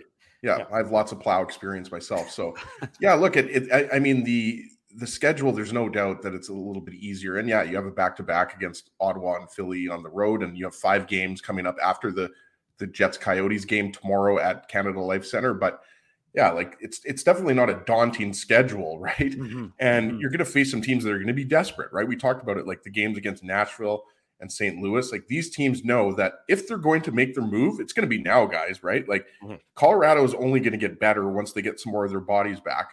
And, when you talk about, some of these other teams like Montreal obviously has not a lot to play for. They're not going to be making the playoffs, but the Toronto Maple Leafs, that's going to be a big test. That's the game of the next 9 games. That's when you're circling and you're saying that, okay, if we're able to knock off the Leafs with all of the injuries that they've had on the back end, they're healthier now, of course, but, that's going to be a big test. It's always, fun for the Jets, I think, to play in Toronto. There's always a good number of Jets fans that are living in Toronto or visiting Toronto, but yeah, I mean, like there's no reason, guys, to think that the Jets are going to be a 110, 115 point team, and they're going to be a top 2 team in the Central and possibly the Western Conference, right? Like the way I look at the standings and the rest of the season, like I would be shocked. Like the worst I could see the Jets slipping to is maybe 3rd in the Central, but I don't think the Jets, unless they go on some type of 6 or 7 or 8 game losing streak, they should be, 1 or 2 in the Central Division, or maybe you slip down to 3rd, if Minnesota or Colorado makes a significant run. But to me, there's a big division between the teams I just mentioned and then, the Nashvilles and the St. Louis's. Like, I think it's going to be really hard for the Blues or Predators, to catch up to the Wild. Certainly they're not catching the Jets or Stars, but everybody knows that the Avalanche are the team that you have to look out for as far as the team that's going to make a push up the standings. Well, and you talk about the Avalanche, and I think that let's talk about them. They're still not in a playoff spot. And I agree with you that you expect them to eventually get into that playoff spot. But you wonder, just getting there, is that going to take up so much of their effort and so much of what they have in the tank that that they will be vulnerable even as a playoff team? That said, you of course don't want to play them because they're the defending Stanley Cup champions, and if they get healthy, they're going to be dripping with talent. But you can only sort of scratch and claw for so long before it eventually wears on you, before it eventually wears you out. There's a reason why what the Tampa Bay Lightning have been doing for so many years is so impressive, given how much more hockey they've played than all the other teams in the league, just by virtue of their success. Their success almost becomes not a burden, but it becomes a mitigating factor. It's expected. Like the Lightning are always just now expected to go on a long run. But eventually you would think it's going to catch up to them. It speaks to their professionalism. It speaks to their dedication that it hasn't negatively impacted, that they've probably played an extra season of hockey more than a lot of other teams in the NHL over the last number of years. And you wonder if Colorado is going to maybe be facing a similar situation because they don't have the depth that they had last year. And that's certainly been a factor for them. I mean, Darren Helm, I think, just got re-injured again. Yeah. And he's got a different injury than the one he had suffered, but he's going to be out of the lineup. You look at the Avalanche roster, and I know you're expecting everyone's expecting, some sort of moves there and some sort of augmentations there to try and help with that injury bug. But you wonder if it's going to happen, if they're going to be able to do it. This is a team that doesn't have Kadri anymore. They've been bitten by the injury bug ad nauseum all year long, like a lot of other teams. But you wonder if the Avs are maybe just, they have to chalk it up at some point in time to not necessarily their year. Like exactly like Craig says in the chat here, the Avs are weaker in net. They, the goaltending isn't as strong as it was last year. No Kadri, no Burakovsky having a great year in Seattle. Kadri, in Calgary now, of course. When does it eventually become that Colorado just doesn't have it this year for whatever reason? Well, you're talking about two different things, right? You're talking about them getting into the playoffs versus winning the Stanley Cup, right? I agree with you, Drew. Look at Nazem Kadri. They brought in Evan Rodriguez, but Evan Rodriguez is not Nazem Kadri, all due respect, right? Burakovsky, they have not replaced, and he's a good player. You're right. He's tearing it up for the Kraken. He's a big reason, along with Matty Beniers, why the Kraken have turned their fortunes around, right? They were a non-playoff team this year. Most likely they are going to be a playoff team, right? Currently on a nice winning streak. So yeah, I think, look at right now, I wouldn't say Colorado is a Stanley Cup favorite. Like if you're asking me right now who, is at the top of the list for Stanley Cup favorites, both of those teams are probably in the East. I like Boston and I like Carolina. And don't forget that Tampa Bay was an 8 seed last year. They faced Florida, who was the President's Trophy winners, and beat them, right? So it's not like you have to be, every year we say this, right? 3 years back, 4 years back, Columbus upset Tampa Bay in the first round before they won their 2 Stanley Cups, right? So being an 8 seed, but your point is well taken though, Drew, in terms of like, are they going to have to scratch and claw and just barely get into the playoffs? And then coupled with the long playoff run that they went on last year, are they going to run out of gas, whether that's in the first round or the second round or whatever? But it kind of goes back to my point with Hammer, Dave. Like, I think this Western Conference is just completely wide open. You look at the East and, it's possible that Boston's going to get Tampa Bay in the first round.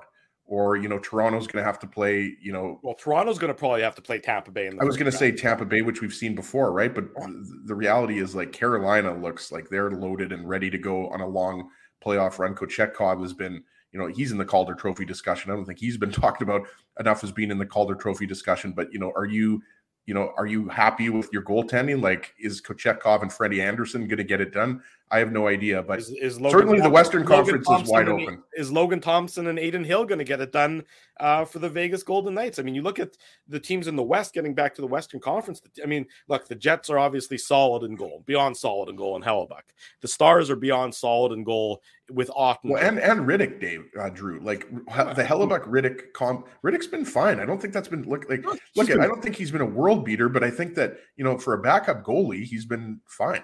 Yeah, he's been fine as a backup goalie, but if you take Hellebuyck out of the Jets lineup for any extended period of time, then obviously the team is at a great disadvantage. I mean, you can say the same thing about Jake Ottinger, right? Yeah, you can say that absolutely. You can say the same thing about Dallas. I'm not saying that they're much different. I mean, that's why maybe Vegas, if not that Vegas is in a better position than the Jets or the Stars with their goaltending situation, because that would be crazy talk. But there's not a big difference between Logan Thompson and Aiden Hill or Laurent Brossoit if he comes back up. In from the Vegas's perspective, all three goalies they're sort of plug and play. None of those goalies are in the elite or would be considered in the upper echelon. So if one's not going, you can go to the other one, and it's not going to be it shouldn't be a significant drop off. Whereas if the Jets are without Hellebuyck or the Stars are without Ottinger, well, it changes a significant makeup of their team and a significant significant aspect of how they're going to be successful. Yeah, sure. I would agree with that. Like, I think that, when you're talking about, certain teams, there's certain teams that have a huge advantage in goal. And, we've seen that with Tampa Bay with Vasilevsky. We've seen it, the Rangers with Igor Shesterkin, right? Like, I think the Rangers are a bit of a wild card for me. Like, a lot of people are talking about the Rangers loading up because they have the cap space, right? Like, I don't know. It depends what you're talking about. Like, we talked about Patrick Kane earlier. Like, do the Rangers go after a guy like Ryan O'Reilly? Like, I have absolutely no idea. But when you're talking about, the advantage, there's not that many teams that have the advantage over the Jets when it comes to goaltending. And you're right. I think that's a huge strength for the Jets. And there are question marks for other teams, right? Like, right now, like the LA Kings, for example.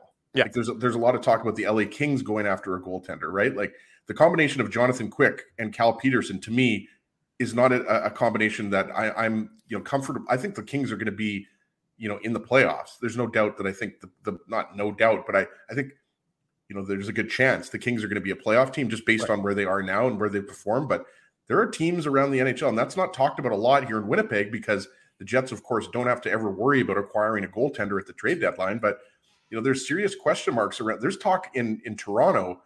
Lauren Brossoit has been linked to the Leafs as a third goalie. They've got Michael Hutchinson there, but Matt Murray and Ilya Samsonov have been terrific this year. And they haven't been as of late, though. As of late, they started off well, which is similar to what happened last year. Yeah, but they've been good this year. They've had a good. They've got a good team in front of them, but the last little while, I think their save percentages are close to 900, if not sub 900. But I highlighted that comment on the screen there, Dave, because I think it's from Dale Sawchuk saying we don't need to trade for a backup goaltender because no backup goaltender is going to adequately replace Connor Hellebuyck. And I think that's a good point because you've heard some chatter, especially after the Vancouver game last weekend, that that David Rittich isn't a good enough backup. The Jets need to improve their backup goaltender position, and I don't think that's going to be something the Jets do, simply because there is no goaltender out there that is going to sufficiently be able to step in for Connor Hellebuyck, because Connor Hellebuyck is so far and away better than every other goaltender that he's basically in a tandem with. So, now maybe if something were to happen, between now and the deadline, and that Hellebuyck's out for the year or something, and, God forbid, obviously you don't want any player on any team to ever get injured, then maybe the Jets would have to augment the position. But right now, I don't see the Jets touching the backup goaltender situation. Maybe they try and get somebody as a third stringer because they're so young at the AHL level, if we were to come to that. But other than that, I don't see the Jets doing anything regarding the backup goaltender position, Dave. Hold on. Before you answer that, Dave, because Drew seems to think Matt Murray's been struggling. Last 4 starts, 970 save percentage, 944 save percentage, 929 save percentage, and he's got a 919 on the year. Go back 11 wins and 4 losses. Go back a little bit before that if we're just going to cherry pick random dates, Ezzy, because I know that's been talked Drew, about. He's got a 919 save percentage and he's 11-4 on the season. I know. Is that good or bad? It's very good. It's very good. No I'm just saying you were wrong on that one. Wow. Okay. Fair enough. Dave, go on with that certainly won't be the first time I'm wrong, Ezzy. No, I mean, I don't even know I'm answering the question because, to be honest with you, I don't think it's on anyone's radar. I mean, Dave Rittich hasn't been fantastic. I think he's fine. He's an okay backup goaltender. If the Jets lose Connor Hellebuyck, they're done. I mean, that's just the reality. Is the defensive structure is one thing, but it's not going to be enough to overcome the loss of number 37. So, no, I mean, in all of our evaluations and all of our thoughts, I don't think anyone is thinking about a backup goaltender for Connor Hellebuyck in lieu of David Rittich, is my own personal opinion. And yeah, I mean, look, Oskari Salminen and Arvid Holm, the 2016 draft pick of the Jets, and Salminen, obviously they signed out of the Finnish Elite League. They're good, and they have their ups and downs in the AHL, and the AHL is one thing. I think, I don't know how they would do in the NHL yet. It's hard to say because obviously neither of them have played an NHL game. So we'd have to evaluate them when if and when they got that opportunity, because it's hard with goaltenders. It's hard to really, and not that I'm some goalie guru and I won't pretend to play one on this version of TV, but I think it's hard to know how a guy is going to adjust to playing at the NHL level. Oskari Salminen did have the rare 2 penalty shot saves in the third period against Toronto on Wednesday night. The Moose, of course, didn't finish their game last night. There was a medical emergency. I don't have an update. I haven't heard anything about the person, unfortunately. We hope that he or she is okay. But they had a medical emergency after the first period. So the game didn't resume. The game was suspended by the AHL. And so person in the crowd, for the record, it wasn't. It was somebody in attendance at the game had a medical emergency. Right. Yeah. So anyway, so that we don't have an update there, but that the Moose actually are back in action tonight against Belleville. They'll finish off that 6-game road trip tonight against the Senators, and they're home starting against I believe the Wolves on Tuesday night. So, come the Wolves, Ezzy. Yeah, absolutely. Not just between Ezzy and I, not just when Ezzy turns into a wolf and smacking me down. But you're right, Ezzy. No. I wasn't smacking you down. I was just pointing out. Look, Drew, I'm not a Leafs fan, and I didn't look. Matt Murray, I had just as much of a concern about his goaltending, but and you're right. I mean, Ilya Samsonov, I was just looking at his numbers. He struggled over the last 3 or 4 games, but I think overall it's been a strength of theirs. Like I think you thought it was going to take a step back. You look at Jack Campbell in Edmonton. I don't think anybody's going to argue he's having a good season. So I'm just saying, the Leafs, I don't think their goaltending is top 5 in the league, but I just think it's been, probably better than we expected prior to the season starting.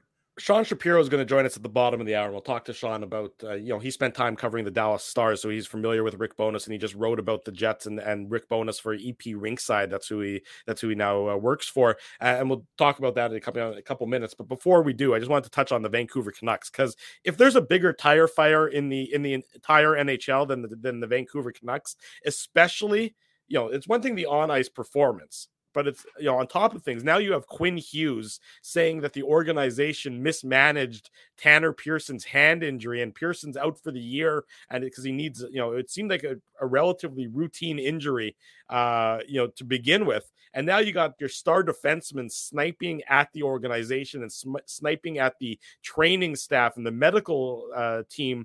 It's, from the Schadenfreude perspective and the eating popcorn gift perspective, it's really entertaining to watch, but there's no bigger organization in need of a complete and total reset from top to bottom. Sell, Drew. They should be selling. I mean, you saw, who was it recently that wrote about it? What is it? Thomas Drance, I believe, for the Athletic. Yeah. It's like, what do you, like, the Jets have really handled the Canucks. Like, any Jets fan that's watched those games can see how bad, especially the Canucks are defensively, right? So, you should be, you should have really signed Bo Horvat long-term. We know that, instead of JT Miller, but you should be selling. You should be big time sellers at the trade deadline. Quinn Hughes might want to be one of those players that gets moved, but this Canucks team is, it's amazing that, they're not going to be good next year either, right? Like, it's not like they're one or two players away from turning this around. Like, you look at Elias Pettersson and Nils Höglander, and they've got a lot of talented players there. Quinn Hughes,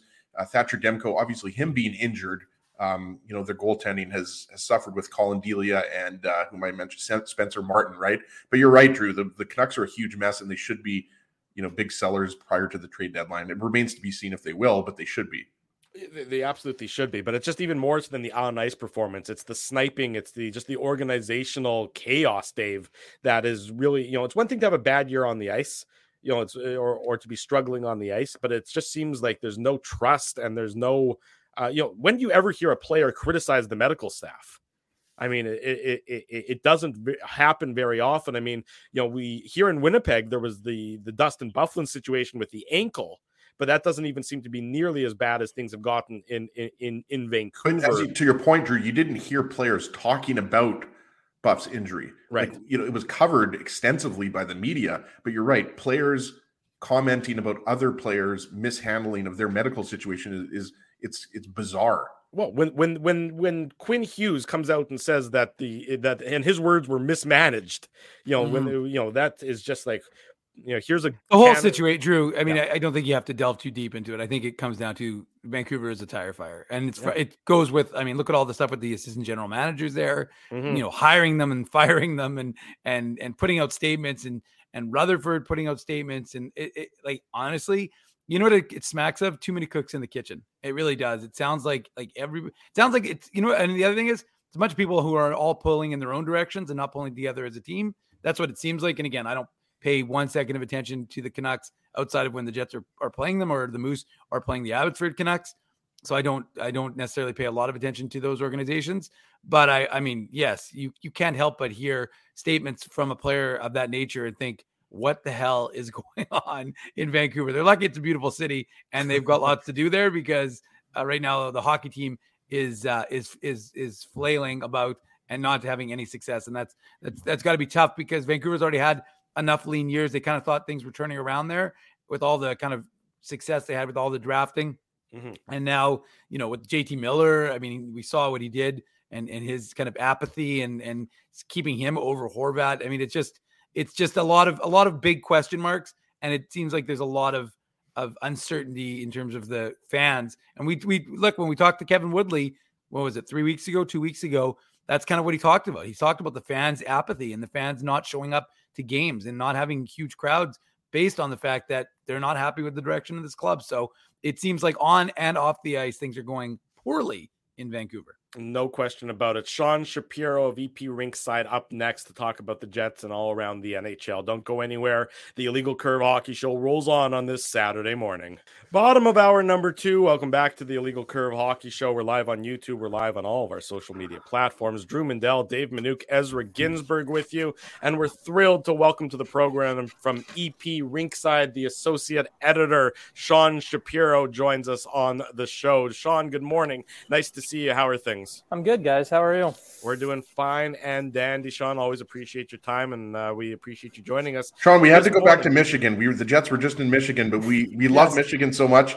Dave used to go to school there. It's a great state, so we needed to bring you on just because we needed a little bit more Michigan content. Oh, perfect. Always a good way.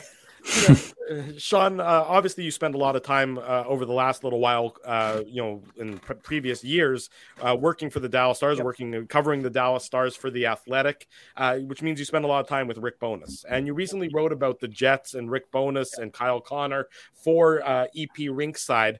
Maybe for our audience members who haven't had an opportunity to read that great article, and we do recommend that they do, we'll tweet it out on our Twitter feed at Illegal Curve. What was your main takeaways from your conversation with Rick Bowness and regarding the Winnipeg Jets? Yeah, one of the big things that I was curious of, kind of looking from afar at Winnipeg, coming into working on this story.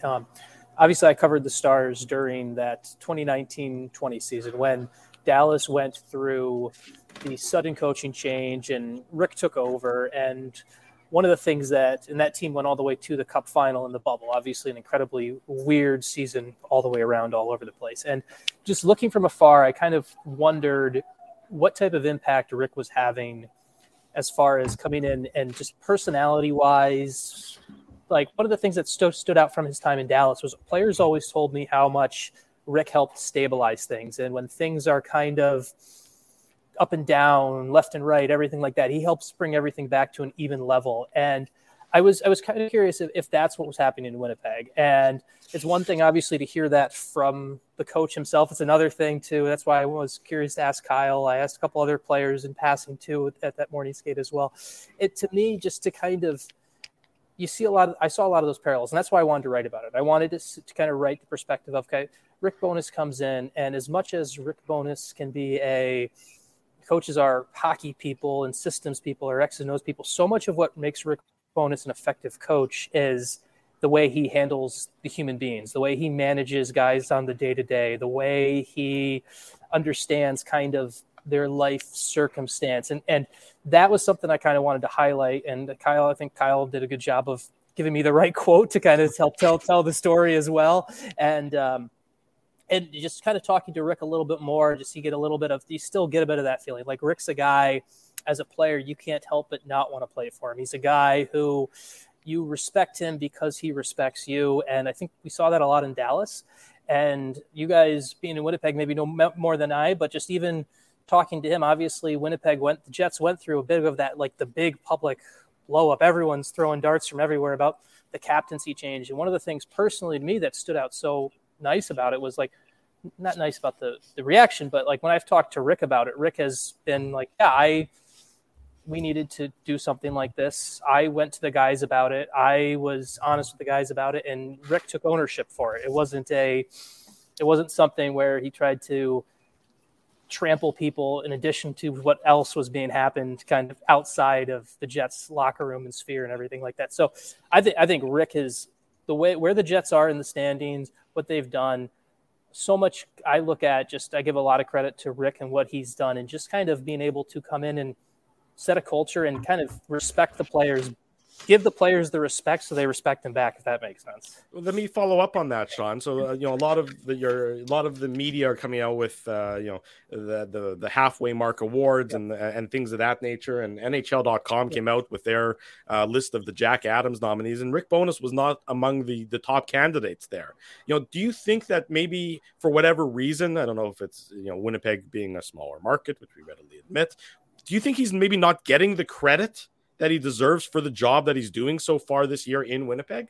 I think so. I really think so. If we were going through, and I don't know if it's out yet, but we were doing our own kind of internal thing with that over at EP Rinkside the other day, and looking at our ballots so far, his name was definitely always popping up in the first 2-3 names as people were talking. Like he should be, you talk about kind of coach of the year and you talk about where the Jets were last season, you look at where they were in the standings, and it, even as they've even said, it's pretty much, there's obviously a couple tweaks here and there, but it's pretty much the same personnel. It's mostly the same roster. And with what Rick's done to kind of help calm down both the outside storm of, hey, how's the Jets culture, all that stuff, and then also help kind of solidify things. And he has a world-class goalie, he's going to lean on him, but at the same time, make his world-class goalie's life a little bit easier at the same time. Like, to me, he should be in that conversation for the Jack Adams. I think the one issue that always kind of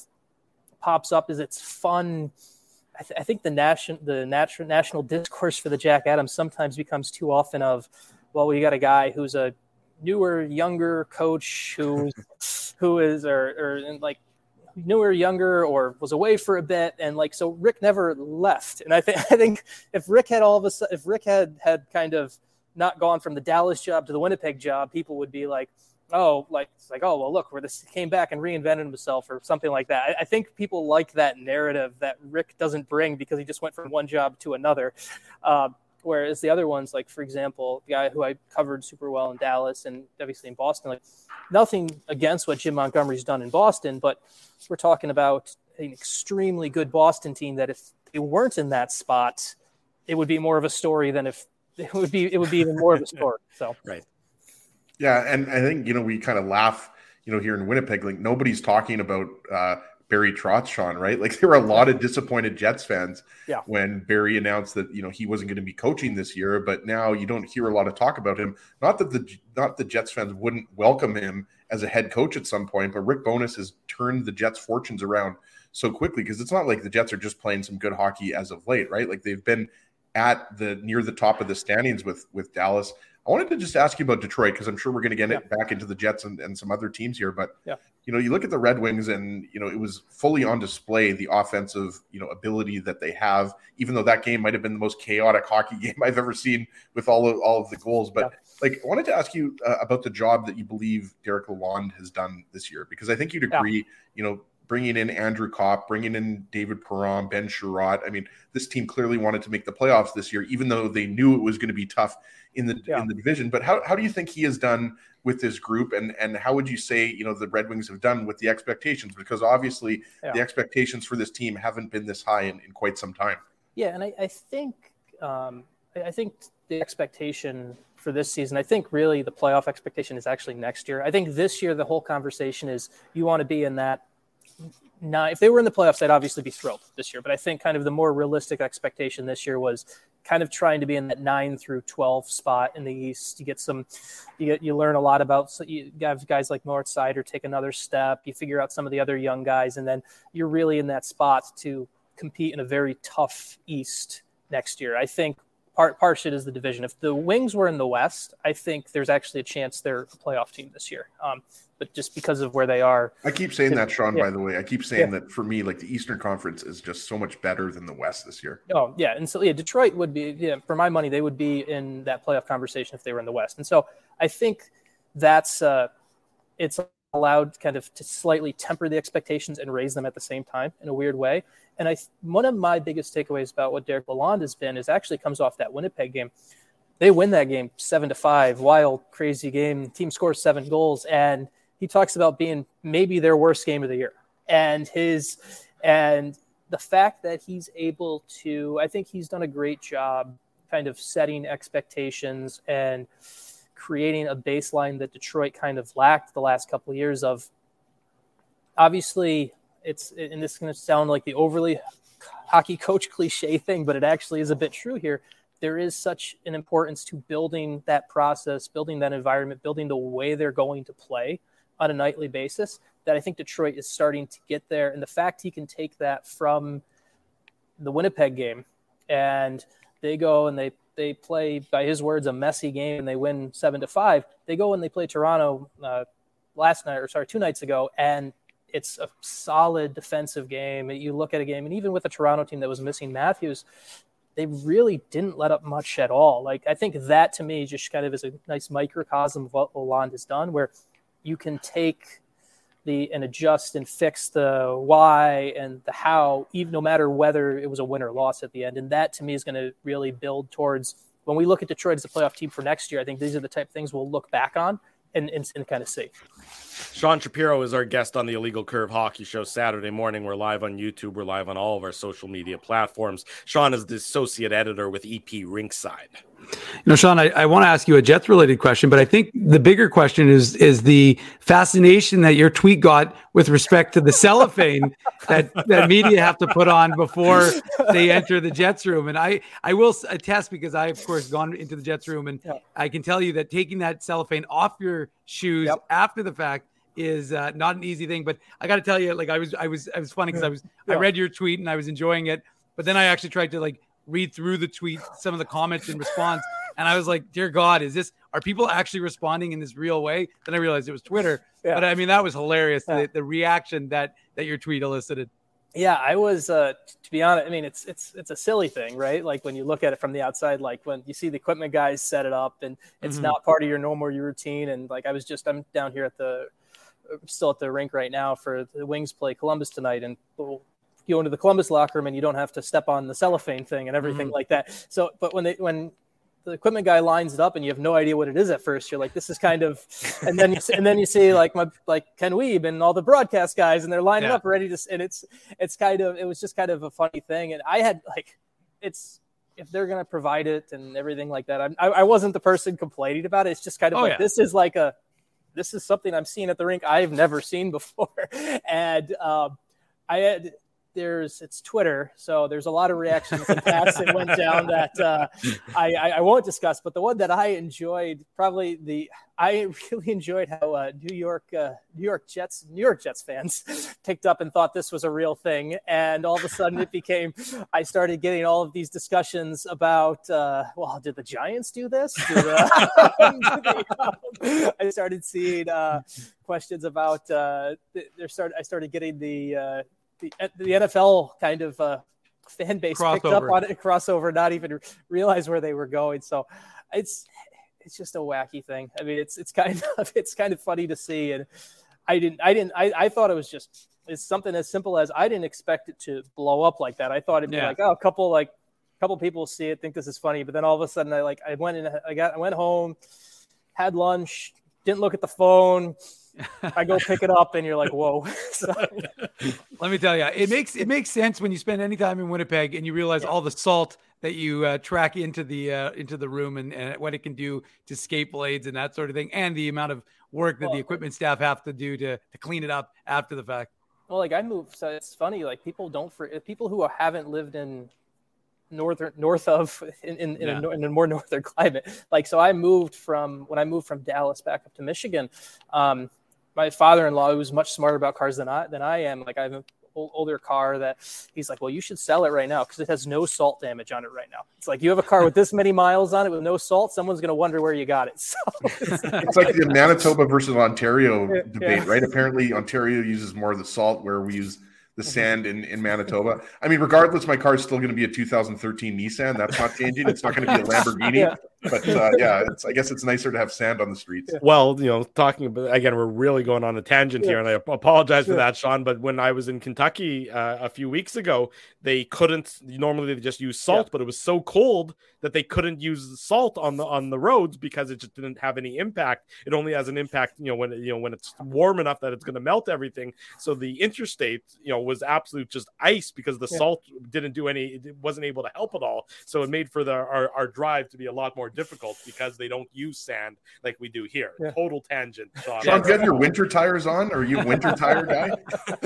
I don't have. We don't get it in Michigan. You don't get it bad enough. Yeah, we don't get it bad enough. We get the spot where it's like it'll kind of it'll get cold for a day or so, really cold for a day or so, but then it'll randomly warm up for a day. It doesn't have the solid. We don't get the solid base that sticks.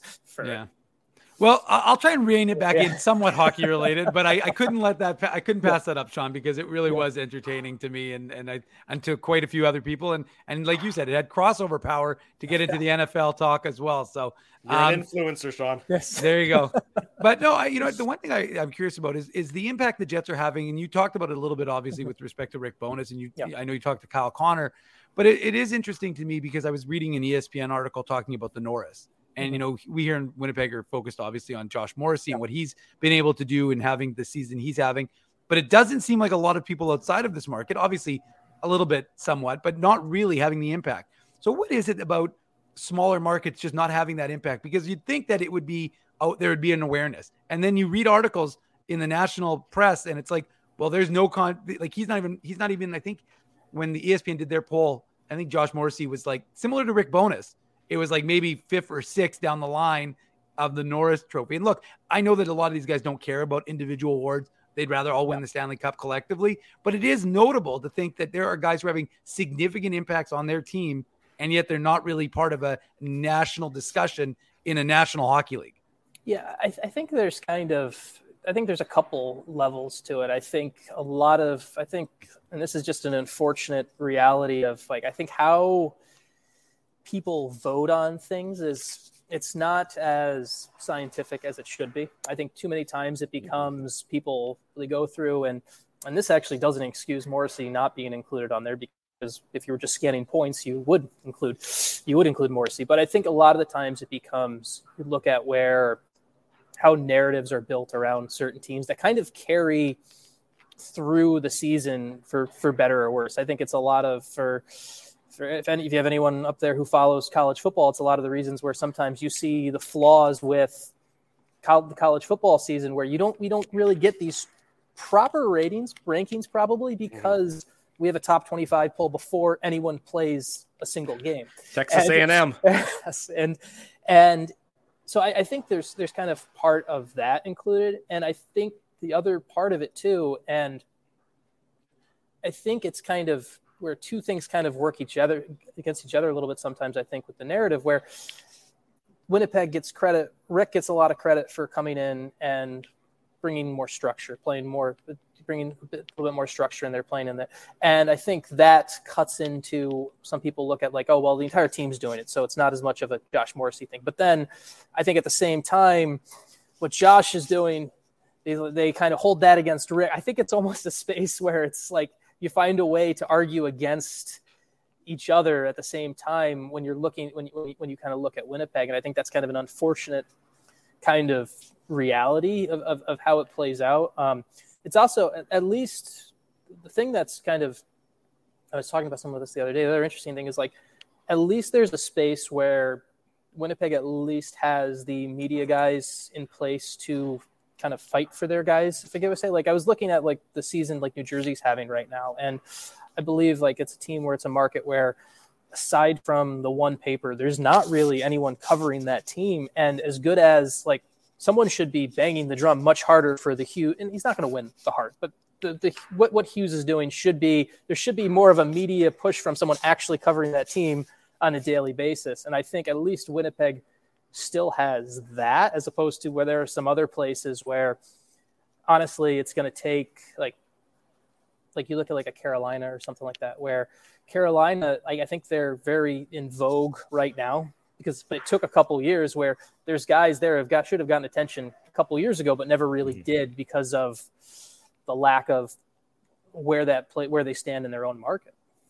Sean Shapiro is the associate editor for EP Rinkside. Sean, we appreciate your time. We appreciate your insight. We'll get together real soon to continue this conversation. Thanks so much for joining us. Enjoy this evening's Red Wings Blue Jackets game.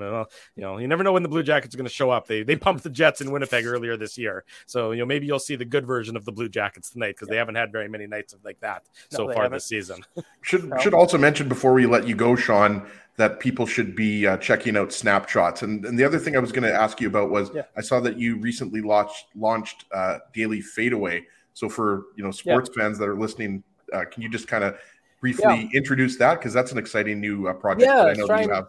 Obviously, it's a couple I've been playing around with figuring out the new media world myself after a change in job locales a couple months back. But you can relate to that, Sean. Yes. But the addition to the EP Ringside, I've got to doing my own Substack where it's basically I kind of call it my own sandbox to play around with things. Where whether it's obviously I still have some Stars pull and readership, do some things there, do some things with the Red Wings and play around with just kind of basically write about things that interest me. And then also if you're won't apply as much to your Winnipeg listener, but if you are a Dallas Cowboys fan or whatever, like I'm working on actually a project called the Daily Fadeaway. My partner on that is actually former Stars goalie coach Mike Valley. He and I are playing around with this space where just kind of the 5-minute Apple News style newsletter for just Dallas sports, where you get it in your inbox. It's everything you need to know about the 4 major teams in 5 minutes. We also did some stuff with TCU football as well, and just kind of playing around in the new media world and figuring out what works, what doesn't, and hoping to stay relevant.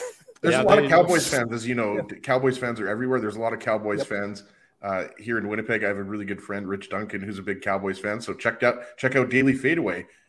And the TCU went well up until the national title game, but the semifinal game was entertaining as hell. Up until the up until amount of time they kicked off against Georgia. It was a great season. Yeah, that's right. Sean, thank you. Appreciate this. Take care. All the best to you. Thanks a lot, guys. There you go. Sean Shapiro joining us here on the Illegal Curve Hockey Show. Great interview with Sean. Always great to catch up with him and see what quality people and the interesting things that they are doing. Winnipeg Jets next in action tomorrow evening, as you're well aware, against the Arizona Coyotes. It'll be a 6:00 puck drop in downtown Winnipeg, just the one-off before they head back out on the road for the 5 games. Post-game show tomorrow night, 8:45 back here on the Illegal Curve YouTube channel. I believe, Ezzy, you're taking tomorrow night off, if I'm not mistaken, and so Dave and I will be handling the reins to continue the horse talk. I got all the puns today. I'm just firing with the puns. That is a picture of Dave's horse, or at least the ass of the horse. What's the name? I can't see. You're too close. Where's the ass of the horse, Dave? There's too much of a light. There's a glare going on. What is it? Well, Snakes and Ladders. Is that Sneaky Pete? No, Snakes and Ladders. I thought it was Waggles. Oh, hold on. Speaking of Waggles, Ezzy, funny you should mention that. Waggles, right there. By the way, Drew, does Dave keep those pictures like in his pocket? Do you spell Waggles with 1 G? Well, I didn't spell Waggles. We picked up Waggles, so there you go. And then hold on, the first because that would I agree with Drew. Wouldn't that be Waggles or Waggles? Yeah, no, it was Waggles. Yeah, but with 1 G though, right? Yeah, almost won Older Horse of the Year until our jockey screwed us. I was so pissed. Still mad about that. Take a Sharpie, Dave, and get another G in there. I sometimes will watch back and watch that race. We had it won. We were going to win Older Horse of the Year. It was going to be, I think, the fourth. I think it was a miler. It was a long distance one. This horse had it in the bag, and the jockey's like, I go, why'd you go wide? It had no reason to go wide. Took it, had the inside rail. It was perfect. It was running beautifully. Around the final turn, takes the horse wide, gets beat, finishes third. We don't win Older Horse of the Year. I was pissed. I was not happy. Still burns me. Hang on. Did you actually ask the jockey? Oh yeah, I went up. Oh yeah. Oh really? For sure. Interesting. Oh, yeah. So you're criticizing the jockey. It was the dumbest thing I've ever. I'm still burned by it. It was the dumbest. There was no reason. I'll tell you why he did it. You think he was on the take? Well, I think that he may have had who knows. I'm not going to cast aspersions any more than I just did. Bold accusation. It made no sense, Drew. It made no sense. It made no sense to do it. Dave is alleging corruption when it came to the horse race for the Older Horse of the Year. That's right. This is was the horse in on it, Dave? Do you think did the horse know that the fix 2011? 2011. I'm still burned by it.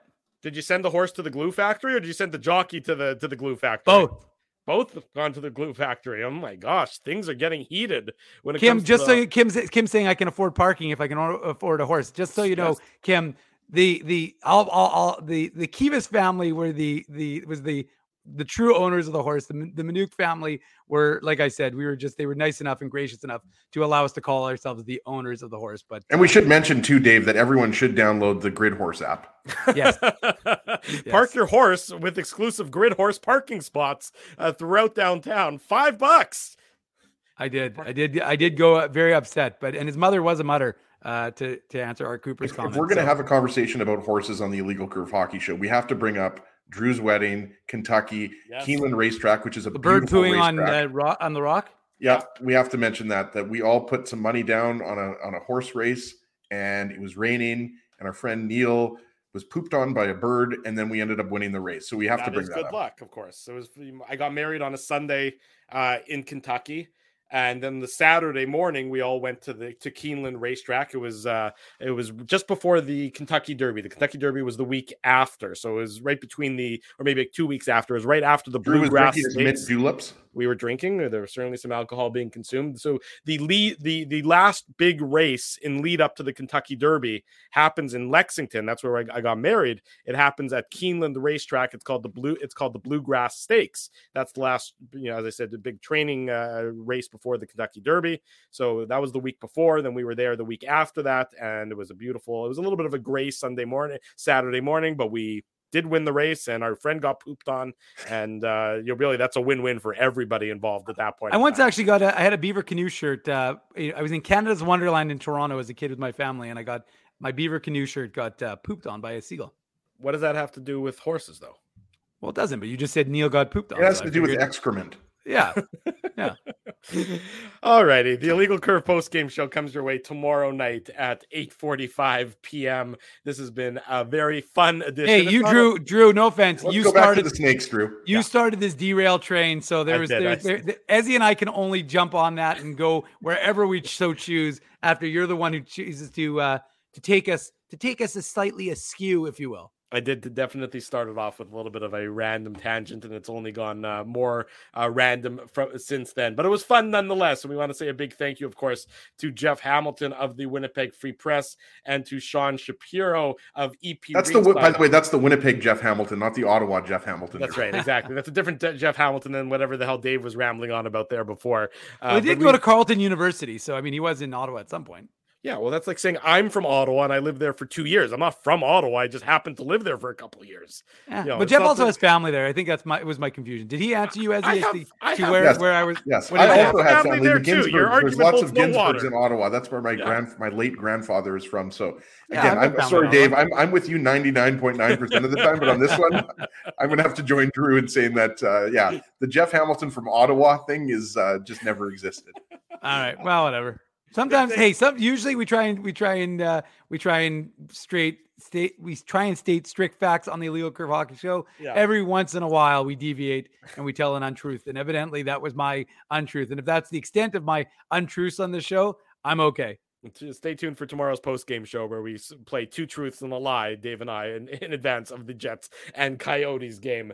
Big thank you to all the sponsors of the Illegal Dale Sawchuk's kids were at Rumors, Drew, the other night. We had a great time. That's terrific. Throw out to the Soch. There you go. Glad to hear it. Tons, great week at Rumors, and of course a great week upcoming at Rumors. Mike Cronin is going to be in town.